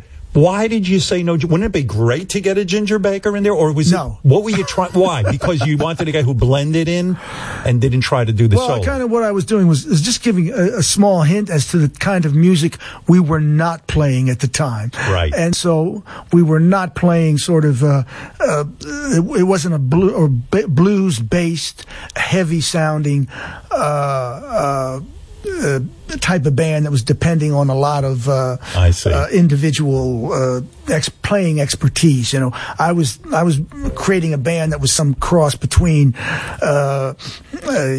you know, Elvis's or Buddy Holly's band and James Brown's band. I wanted people that were going to come in and play as a unit, to where you subsume your own ego into the whole project of creating a unified sound. So I was just saying, if you come in with 2 bass drums, you're not going to get in. In order to be in your band, you got to be a tough musician. In other words, from what I read, again, I don't know if it's true, but Clarence on the sax solo in Jungle Land, you had him there for 16 hours, laboring over that. sound. You wanted it just right. That's correct, yeah. A lot of guys would have walked out, right? And said, fuck this guy. It's too much for me. Well, you have to find people with no place else to go. That's the first. Right. That's your first important thing when putting your band together. Don't find people that have options. Find people with no options. Would you when I saw? Did you watch the Beatles thing? Get Back, the way they wrote. Did you watch it? I did not, but I saw some of it. I watched it. I was fascinated because I'm not a songwriter. I wonder what they seem to do a lot of stuff in the studio, really rehearse and that's expensive. Would you rehearse everything and then get in the studio and record quick? But if you're having Clarence there for 16 hours in the studio. Yeah, we did not do that. We did not rehearse everything and go and record quick. And that was a part of the problem was we would spend many hours in the studio, sometimes working on arrangements, and Steve and I would work together on arrangements, and the band would have their opinions, and we spent many days on just one song. Wow. Back in the late 70s and 80s, and threw away every dime I ever had in recording studios. 1982. I had about $20,000 to my name. I was 32 years old. I'd had million-selling records, been on the cover of Time and Newsweek. But I spent all my money in the studio, or I lost it with bad deals. But but later on, now we don't do that anymore. But at that point, I didn't know where I was going with it. The Jungle Land solo was originally a guitar solo. And we were playing the song out live with me. I seem to remember playing a guitar solo there. So we didn't know it was going to be a sax solo until we got it into the studio, broke it down, and somebody said, hey, maybe we should use a saxophone here. And then Clarence started to play the saxophone. We played for 16 hours, and then I had to sit at the board, and with Clarence would be over my shoulder, and I would just go track to track to track to track to track to track over 6 or 7 or 8 tracks, creating that melody. Da da da da da da da da da da da. It wouldn't even go that long. You'd get da da switch, da da da da da da da switch, da da da da da switch, da da da da. And so that's how that solo was created. Oh, that's why you kept saying switch over and over again. Piece by piece by piece by piece until it became the solo that I had heard that people know of. You used to stay in the studio, switch. And I go, what the hell is Bruce on that he's saying switch, But, you were switching the tracks. And did the guys in the band think you were out of your fucking mind because you were so obsessive when you spent 16 hours? Well, forget the band. We were children. Right. We were kids. We were 24 years old when we were doing Jungle Land. We're 25 tops. And so everybody's just glad to be there. We're in a studio. My God. We are so lucky, Where were you when you came up with that piano intro? Did you hear Charlie Puth playing it? Yeah, he could really play it. And the funny thing is, I can't play it anymore. You can't? No. What do you mean you can't play it anymore? I don't remember it. I can't remember how I did it. You mean you don't remember how you... No, all I can remember now is... There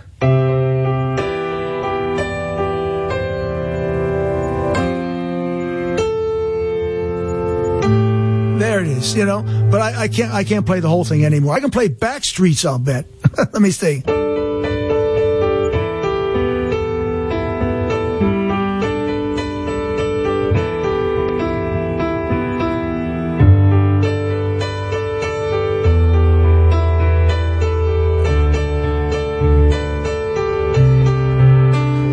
I wrote Most Born to Run on the piano, which is why the whole record was really written on my aunt's little Aeolian piano. Wow. And so that's why all the songs have...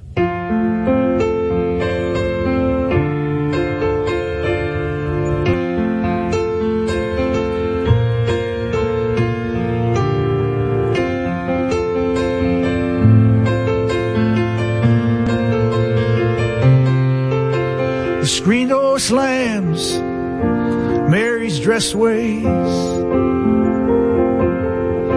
Like a vision, she dances across the porch as her radio plays.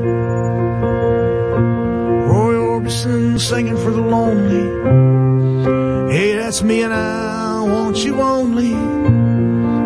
Don't turn me on again. I just can't face myself alone again. All written on the piano, you know. Don't you run back inside, darling, you know just what I'm here for.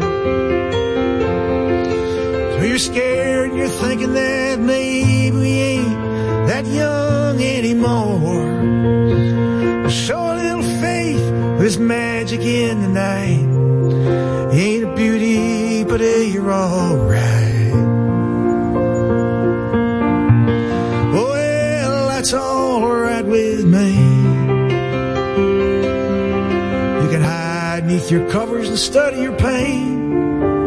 Make crosses from your lovers, throw roses in the rain. Waste your summer praying in vain for a savior to rise from these streets. Well, I'm no hero that's understood. All redemption I can offer is beneath this dirty hood, with a chance to make it good somehow. What else can we do now except roll down the window and let the wind blow back your hair? Well, tonight's busted open, these two lanes will take us anywhere. We got one last chance to make it real, to trade in these wings on some wheels. Climbing back, heaven's waiting down on the tracks. Oh, come take my hand, we're riding out tonight to case the promised land. Oh, Thunder Road, oh, Thunder Road, Thunder Road. Well, it's lying out there like a killer in the sun. Hey, I know it's late, but we can make it if we run. Oh, Thunder Road, sit tight, take hold, Thunder Road. So it was all written on the piano. Finally got me to cry on the air. It's the first time ever. Wow. It was all written on the piano, and all the little intros and the big Jungle Land intro, I wrote it all on the piano. But why was it that particular piano, the piano at your aunt's house? Was there a certain sound there that... No, she just gave it to me, and I got it on a truck, and I brought it over to this little house I was staying in, and so I just had my little aunt's junky Aeolian piano in the front room of this little house that I rented, and those were my keyboards. That was the only keyboard. Do you ever say to yourself, that's the best song I ever wrote? Is there a song that sticks out in your mind that you say, you know, this is the best song I ever wrote? You never know, you know. Sometimes I like newer ones. I have a lot of songs, I would say. What are the songs I like? I like Darkness on the Edge of Town. Right. I like Born to Run. It's a good song. Born in the USA is a good song, you know. Yeah. Thunder Road, I got to put that up there. Nebraska album that's got the song Nebraska on it. Oh, I love that song. You know, so I like a lot of the songs on Letter to You. That was the whole record was a good piece of writing.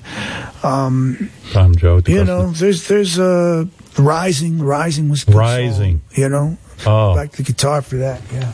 What were you thinking with the Rising? Does something come to mind when if someone says to you, "Hey, Bruce, I love the song The Rising"? Yeah. What comes to mind? Well, that was a funny thing, you know, because September 11th, I was on the shore, and I was actually down at this beach that I go to that you have a real clear view of Lower Manhattan from. And so you have a house at the shore? No, it was just a beach club that I go to that I was at that day, you know, and you had a real clear view north to Lower Manhattan, so you could see the trade centers. And you know, I was like everybody else. You're just in shock, you know. And so I was going back home,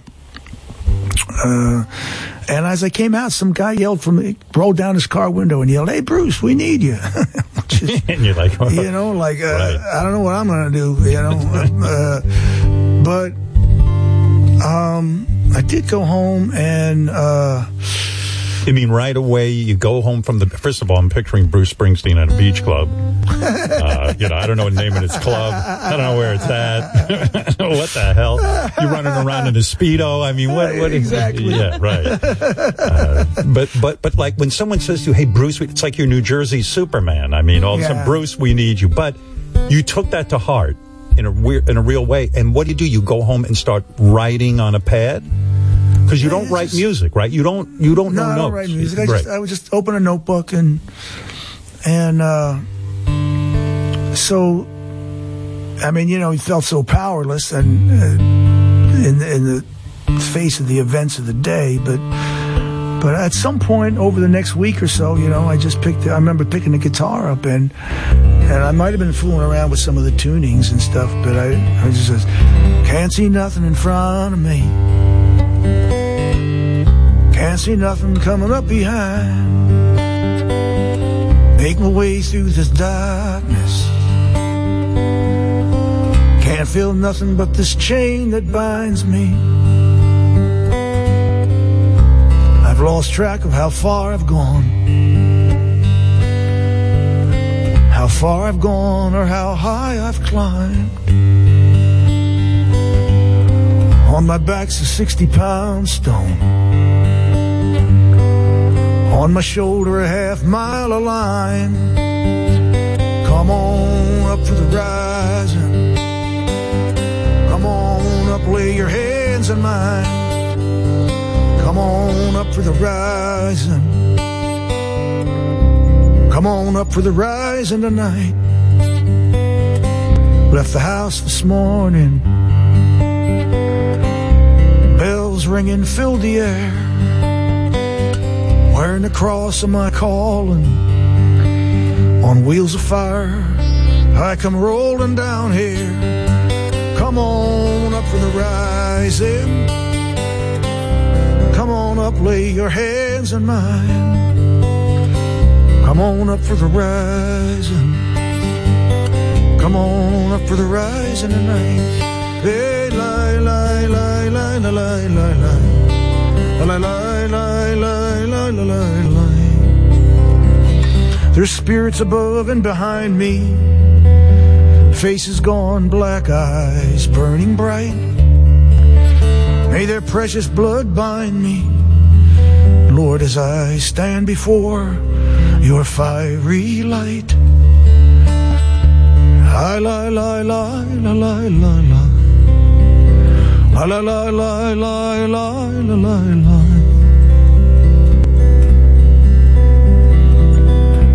I see you, Mary, in the garden of 1,000 sighs. Those holy pictures of our children dancing in a sky filled with light. May I feel your arms around me. I feel your blood mixed with mine. A dream of life comes to me, like a catfish dancing on the end of my line. Sky of blackness and sorrow, a dream of life. Sky of love, sky of tears, a dream of life. Sky of glory and sadness, a dream of life. Sky of mercy, sky of fear, a dream of life. Sky of memory and shadow, a dream of life. Your burning wind fills my arms tonight. Sky of longing and emptiness, a dream of life. Sky of fullness, sky of blessed life. Come on up for the rising. Come on up, lay your hands in mine. Come on up for the rising. Come on up for the rising tonight. Lie, lie, lie, lie, lie, lie, lie, lie. Lie, lie, lie, lie, lie, lie, lie, lie. of life. A dream of life. I dream of life. And it's a prayer, you know. It's a prayer. Magnificent. You know, and what a magnificent performance. I mean, your voice too has gotten even stronger. I mean, that's a blessing, right? Do you worry about your voice and your hands and your body? Because as we get older, not everyone can hold on to that voice. Yeah, I've been really lucky with my voice. My voice has actually gotten better as I've gotten older. And why that is, I mean, you know, I never smoked or drank heavily or anything, so I suppose that helps. But it's magnificent. You know, and sometimes I worry about you because when you're doing a live show, I mean, you're putting it out there. Did you ever go to a vocal coach and say, "Hey, how can I?" No, you just kind of let it. That's rock and roll. I was lucky that, for one reason or another, I sang correctly. Why, I don't know. You know? But I sing. I just had a naturally healthy technique, and I can sing like I'm singing, sound like I'm singing really, really loud, you know. I want to tell you how it's gonna be. You're gonna give your love to me. I'm gonna love it night and day. That's real, not fade away. So I can sing like that, and your guitar sounds like I'm giving it everything, but I'm. And what about your hearing? Can you? Has rock and roll destroyed it, or? Yeah, it's bad. It's bad. Yeah, I'll use hearing aids. You do? Oh yeah.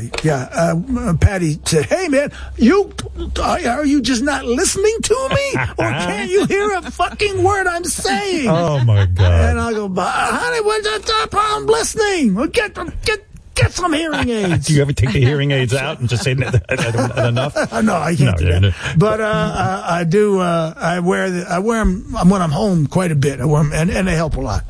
Do you as a guitar player? I mean, the way you're picking, and you get a very crisp sound out of your guitar. In other words, I don't hear any mushy notes. No. You know, I hear a clarity with your guitar play. Do you rate yourself as a good guitar player or a great guitar player? Yeah, I'm a good guitar player. My guitar playing's underrated, as a matter of fact. But it is true, isn't it? In a sense. I started out as a guitarist. You know, I started out as a lead guitarist. That was my original gig. And around my area, I made a living as a lead guitarist. I wouldn't have survived otherwise, you know. So how did you make a living? In other words, did you do studio sessions, or did you just playing with bands? Burning down the house and having people come and, you know, pay a few bucks at the door to see me, you know. And so I was all about shredding. I was all about shredding through my teens and early 20s. And I did plenty of ginger bakering myself and Eric Claptoning, you know. And a little bit of Jimi Hendrix too. Oh, plenty, you know. So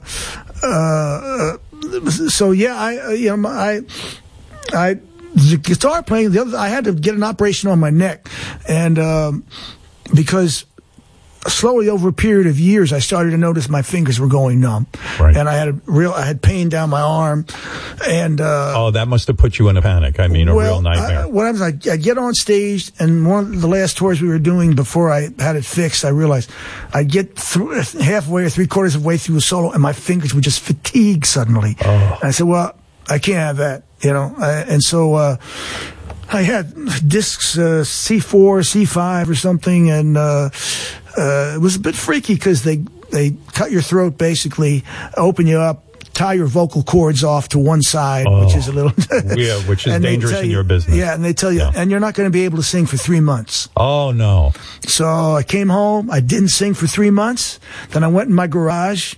I picked up a guitar, and what do you play? You haven't sung for 3 months. What did you play when that happened? I played Darkness on the Edge of Town. That's appropriate. Man, you know, I wish I could have been there. Yeah, I was in Florida. I have a little tiny garage, and I said, "All right, I wonder if I can sing."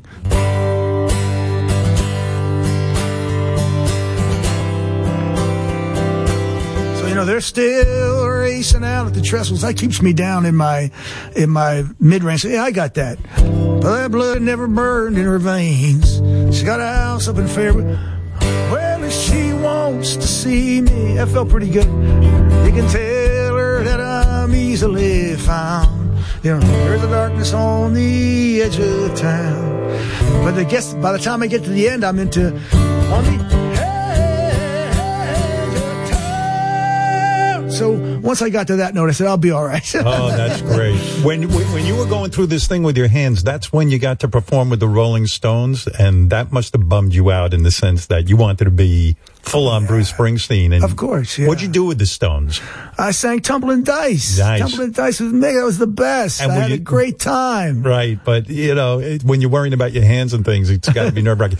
This guy, you know, I was thinking about you. This guy, Tom Morello, who I'm a huge fan of. Incredible. And I love when you guys do the Ghost of Tom Joad. It's just fantastic. And I really admire him. I like him a lot.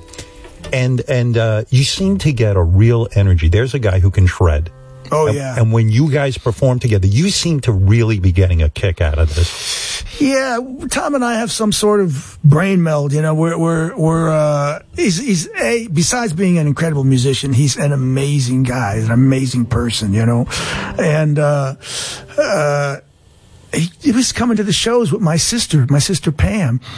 And I said, okay, he's Rage Against the Machine. That's great. And we met, and I said, I'm not sure where we're going to, if we're going to musically cross, you know, somewhere. Right. But one night I said, well, just come down, come to sound check and come up and we'll play, you know, we'll play. Is that how it goes? Like sometimes you'll say to a musician, hey, why don't you come to sound check? Yeah. But you're checking them out. I'm come down and said, let's see if we can figure something out. And we ended up with this version that goes to Tom Joad that really was explosive. And he played at the end of it, and he played just, I mean, the roof came off the place, and we were in Los Angeles, and it was just epic.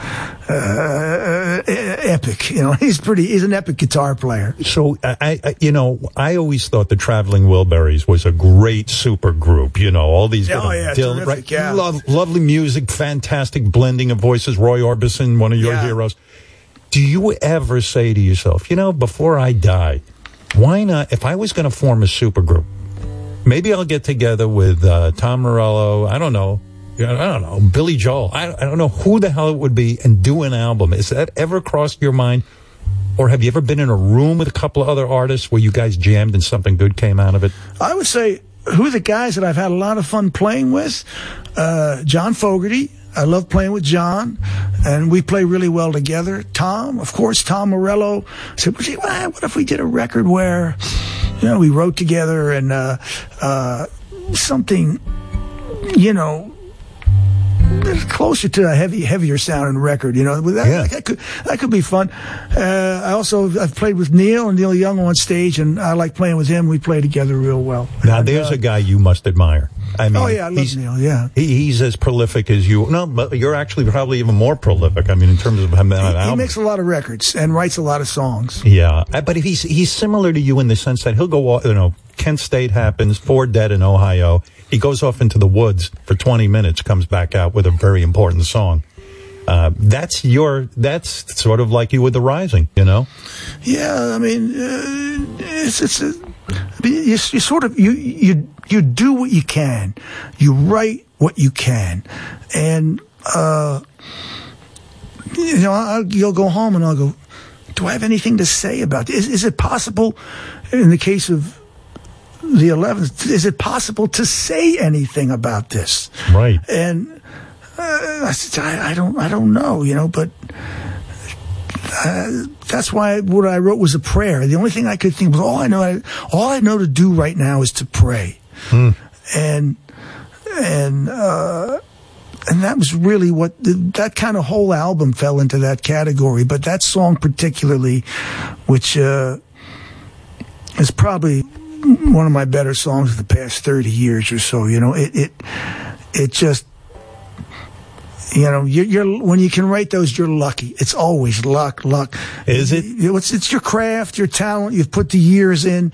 You know how to put a piece of music together, but at the same time, there's always something going on you don't understand. Any good piece of music has, quote, the X factor, where you don't understand how you wrote it.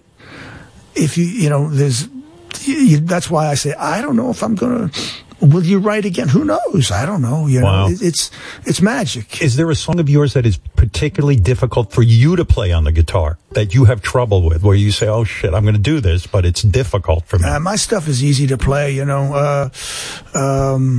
Is that true? Yeah, all my stuff is 4 chords, as they say. What do they call it? 4 chords and the truth. That's what they say about rock and roll or country music or folk music.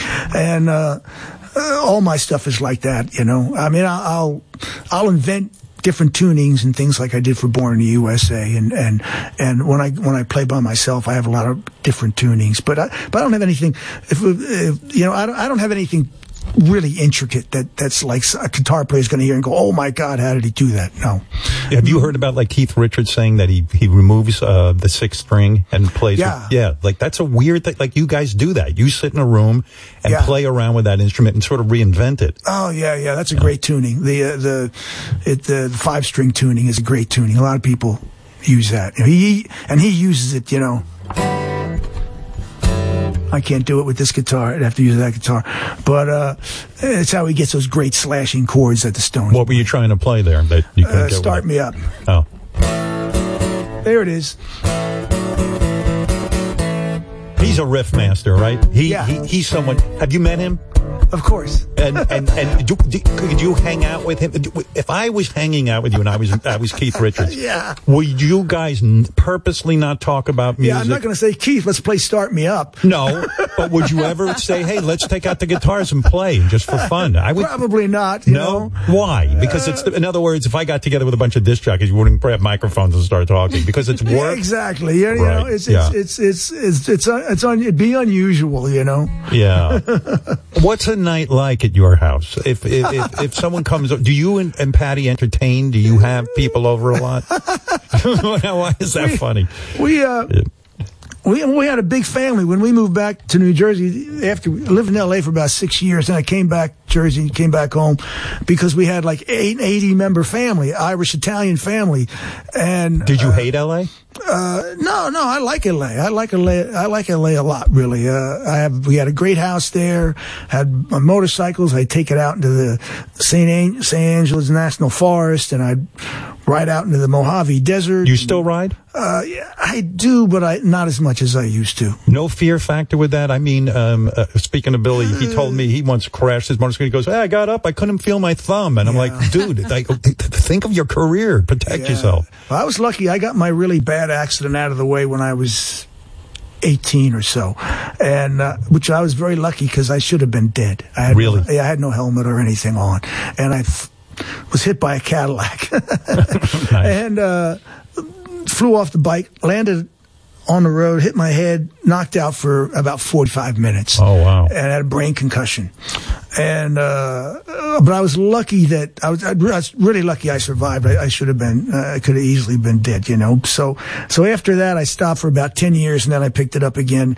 And I've ridden till, I still do now a little, but not much anymore. And maybe you're just getting old and. You love it. You know. Is that a hobby of yours? I like it a lot. It was a hobby of mine. It's not so much now. Did you ever tell me what your hobbies, what are you doing besides music? I mean, what is your day? I like photography. You know, I'll take some pictures. But most of the time, I like making music. My hobby is music. Right. Yeah. No, listen, you know, and you're pretty good at it. Yeah. So it's sort of like, I'll spend days, just recording. Wow. You know, like, you got a studio at your house? I have a studio at my house, and, do you bring in an engineer? I have an engineer that works with me full time and a producer, and because I make continuous records.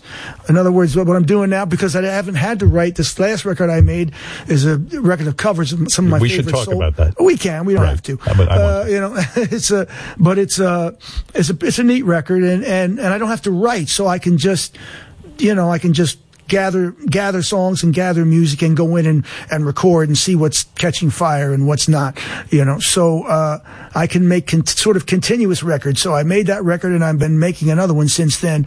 And so my hobby is I still love going in and singing and playing. And so the engineer will come by and you'll sit in the studio at your house. Yeah. and you'll do whatever it is you want to do. That's right. I was surprised on the new album. You're a Commodores fan. I didn't see you as a Lionel Richie guy, you know? I mean, because you did this album is probably pure joy for you. It's songs, people say, well, what is Bruce Springsteen like? Well, these are the songs you like. Well, the funny thing was the Commodores had to hit. This was the hit they had after Lionel left. Lionel leaves, and they have this huge hit right after he leaves, you know. Maybe that's why you like it. But it's a great song, and it's just a beautifully written song. The album, here, wait, I think I have this right here. I've got so many of your songs in front of me. But the album, I should tell people, Bruce Springsteen's new album, Only the Strong Survive. There it is. Will be available November 11th. Woo! It's weird promoting a new album, isn't it, now with this business? I don't know. Does it matter? You know, I think it's the thing where, you know, I've got a sizable audience that's interested in, thankfully, still interested in what's interesting me. But your job is, as Marty Scorsese, I think it was, once said, the job of the artist is to make the audience care about your obsessions. Right. You know, and you've had to do that too, you know. And well, you know the quote I love of yours that has actually inspired me, where you said, Jon Stewart was inducting you into doing the Kennedy Center Honors. And I happened to love that night watching that. And the piece they did, you said something about my career has been a lifelong conversation with my audience. Sure. And I went, oh my God, that is such a great way of, I never looked at it that way. Yeah. But that's what I'm doing. And that's definitely what you're doing. And that's what Bruce is doing. You know. And it's such a beautiful way to look at it. It is, and the progression of that conversation is essential. You know, I'll tell you what really moved me was your interview in Rolling Stone from 2019. That was really a very telling and vulnerable interview, and that's what you were saying was, hey man, you know, you got to change, you got to move onward, or you're going to have nothing left to say to your what new conversation are you going to be able to have with your audience, which is tough because in my business, when you come up, you know, you're coming up off the street and a lot of your pals are with you. The biggest insult is, you changed, man. I know. You fucking changed. Why did you change? You know, and you go like, yeah, but you didn't change. Yeah, and I guess I always look at it like, why would you want to listen to a guy, whether he's a musician or a guy on the radio? Why would you want to listen to the same thing over and over again? Don't you want to know that I changed? And then you got to accept also that the people who loved you when you were doing a certain kind of album, some of them aren't going to be there with you. Absolutely. I had people come up to me when I did Tunnel of Love. It was 1987. Forget about now. I'd go, oh, yeah. No, I liked it when you were singing about the cars and the girls. Right. You know, as soon as I started singing about relationship, no, you lost me there, you know. So you go through your career and, you know, you pick people up and people go by the wayside and that's the nature of. But aren't you proud of yourself when you change? Isn't it great when you can change and you can say to your audience, hey man, I managed to change. Yeah. Maybe you should look at yourself. I would have had no life. I would have had no life. I would have had no kids. I would have had no home life. And for a while when I was young, I thought that was romantic. Right. And quickly as I got older, I realized, maybe not. And, but I had to learn the skills to change enough to be able to have those things, to have children and to parent them and to be a reasonably responsible and trusting partner. You know, these are things that for people who doesn't come naturally to you. You know, I remember Patty saying, hey, you go off on a motorcycle. If you're not coming home, you got to call me on the phone. To call you on the phone? I don't call any, you know, and it was just sort of like, oh yeah, I'm in a relationship and I'm not dead by the side of the road. She wants to know that I'm coming home. All right. And so I started with something as crude as that to learn to suddenly be responsive and accountable to somebody that I was in love with and hopefully that loved me. And then it was just. Isn't it amazing you didn't know that? Like, you didn't know, hey, I'm supposed to check in with my wife. Yeah, I didn't know. I was so stupid. I didn't know that.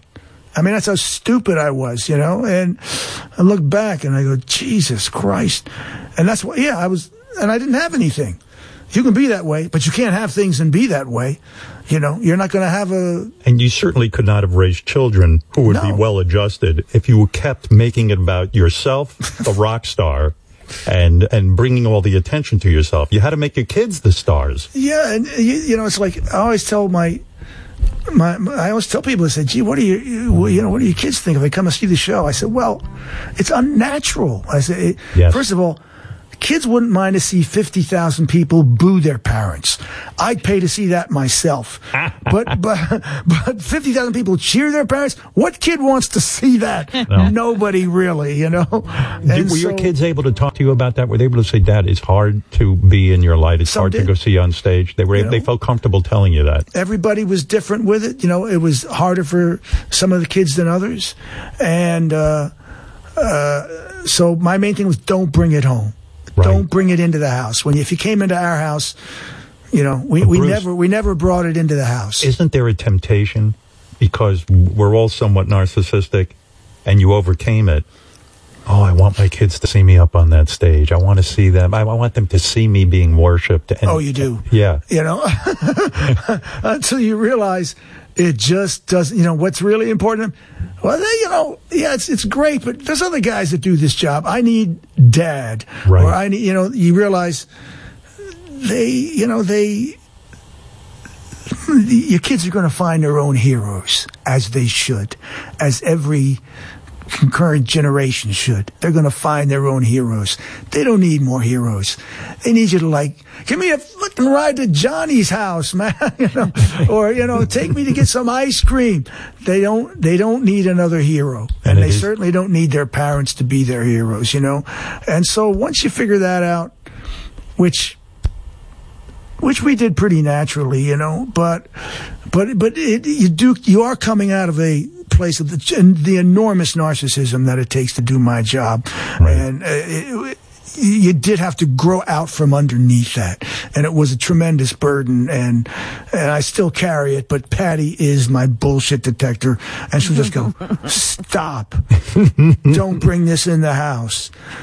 Don't do it and I know. Isn't that great? Yeah, and I know she is 99.9% of the time absolutely right. If she says something, I listen, and I start to I'll alter my behavior and alter what I'm doing. So this is a blessing to have, you know. And but you'd have to build a life to have those things, and you have to make room for those things in your life. And the people that don't, they don't survive. They don't make it. No. They don't last, you know. And you see, there's so many cases in my business of people who they didn't last long enough to get their lives together, a life that they deserve to live, you know. And it's always heartbreaking to me when you see people who were able to give of themselves to a degree where, hey, you just brought a lot of joy into the world. I said, man, I like my heroes old and fat and living forever, man. There's no glory in these. The rock and roll death cult was a romantic idea, but it's bullshit when it comes down to living. Is rock and roll dead? I'm so glad that you still go on tour and you keep this tradition alive. It is amazing, and there's not a lot of guys doing it on your level. So, I mean, but it feels like rock is kind of gone in a way, you know. It's just not as important to everybody as to me growing up, there was nothing more important. Yeah, I think music has had to share the cultural arena with video games, everything else, everything you can imagine. And that's today. Don't you thank God you're not doing it today, like coming up and trying? I do. Yeah, I gotta say I do, you know. Yeah. I tell Steve, I said, look, we're old men, okay? But we came up in a golden age. Right. For what we did. Yep. You know? Yep. If you were a young guy playing a guitar in 1967, 1975, 1985, you came up just as that whole business turned into something that no one ever thought it would. And we were like the ball players that got paid. Yep. You know, instead of the guys like Mickey Mantle who were incredible, but it was before they paid you. My first contract was one of the last of the contracts where you don't get paid. You know, I had 10 years of that. So I had enough of a taste of it to where I was like, oh, but then we were lucky. Yeah, we were the guys who came up from the street, did the job, and got paid, you know, so it's a blessing, you know, but I wouldn't want to be starting now. No, it seems horrible. I don't know if you can create. It's just a different world. That's all. It's just a different world. And it seems unmanageable. It seems like all over the place. At least you knew what to do. You'd go out and tour. You'd make an album. You'd get it on the radio if you could. There was a way of becoming successful. Yeah, that's changed now. I mean, people still feel, I mean, my daughter, Taylor Swift fan to the max. The other day, I pick her up at the airport. Says, Dad, Taylor Swift is got a banging new record. So I got a banging new record. All right. And plays it for me, top volume, all the way from Newark to Colts Neck, you know, then dancing in her seat. And I said, that's what I like to see. It felt What'd good. you think of the record? You know, it was good. That was good? She's super talented. You know her? Just a little bit. Right. She's a tremendous writer. And I know her producer Jack Antonoff very well. Just they make great records, you know. So there's people out there. Hey, there's a lot of great work going on. People still making great records, and people are finding a lot of joy in those records. That's going to go on. It's just going to be different, you know. And that's it. Bruce, here's a little bit from your new album. Really? Yeah. Listen. Come on.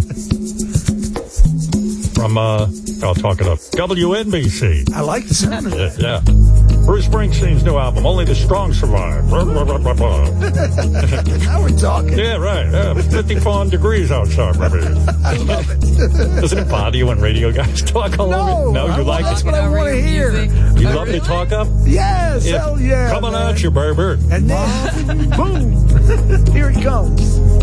He was a friend of mine. The voice sounds very good. And he could sing. Well, I worked really hard on my singing on this record because I could choose music that I could sing well rather than go the other way, you know? Right.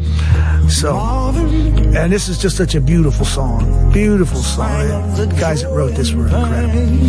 You know, but when you choose songs for this kind of album where you're going to sing other people's songs, yeah, hard or like I know immediately these are the ones. I made an entire record doing it and threw it out.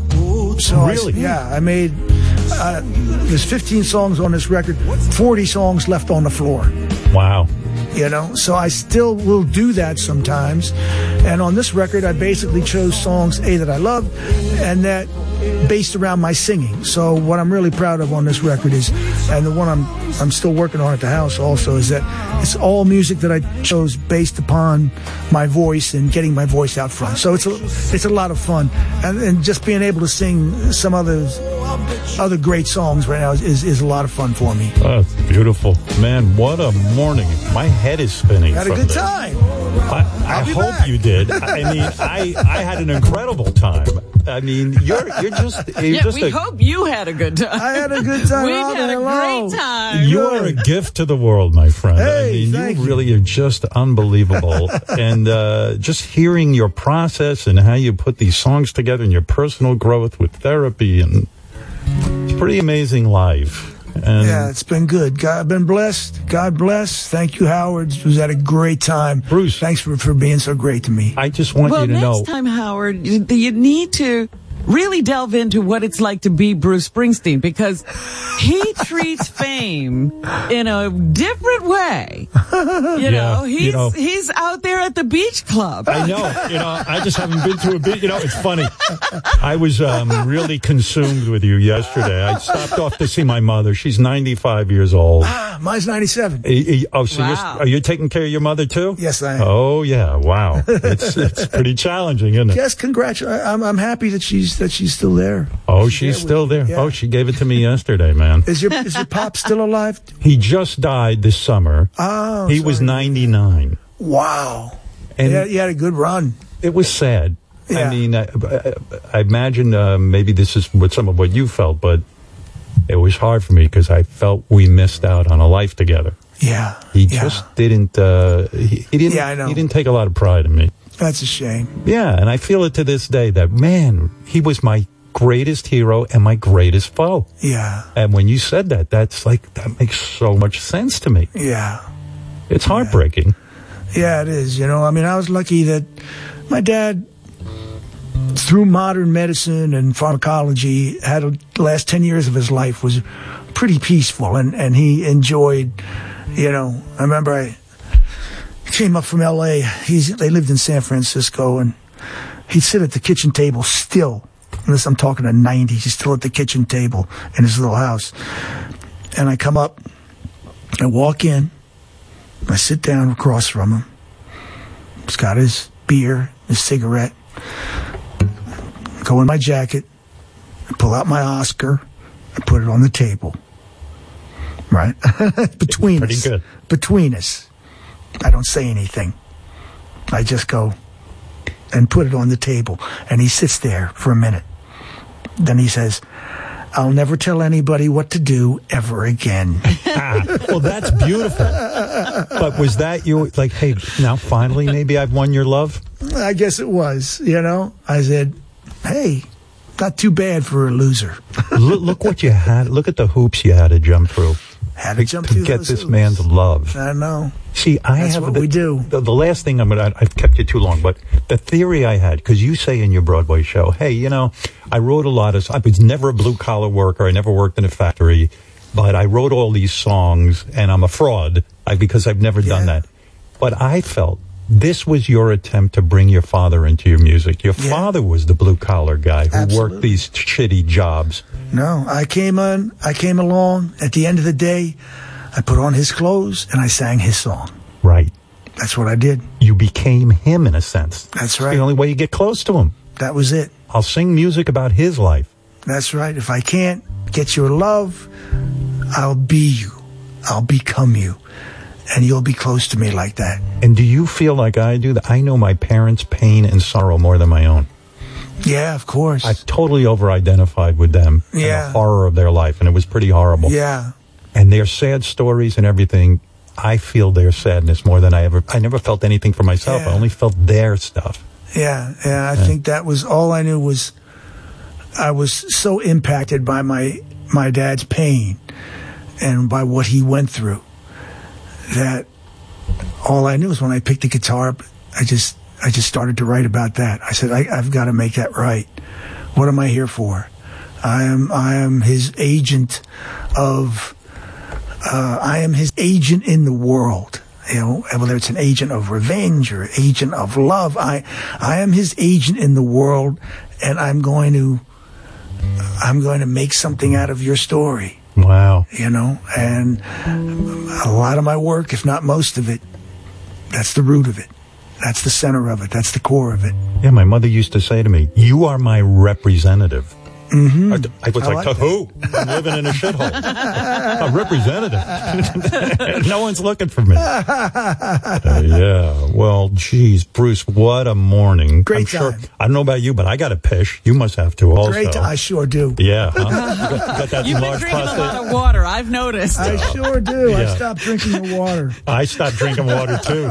Too much peeing going on. You have an enlarged prostate?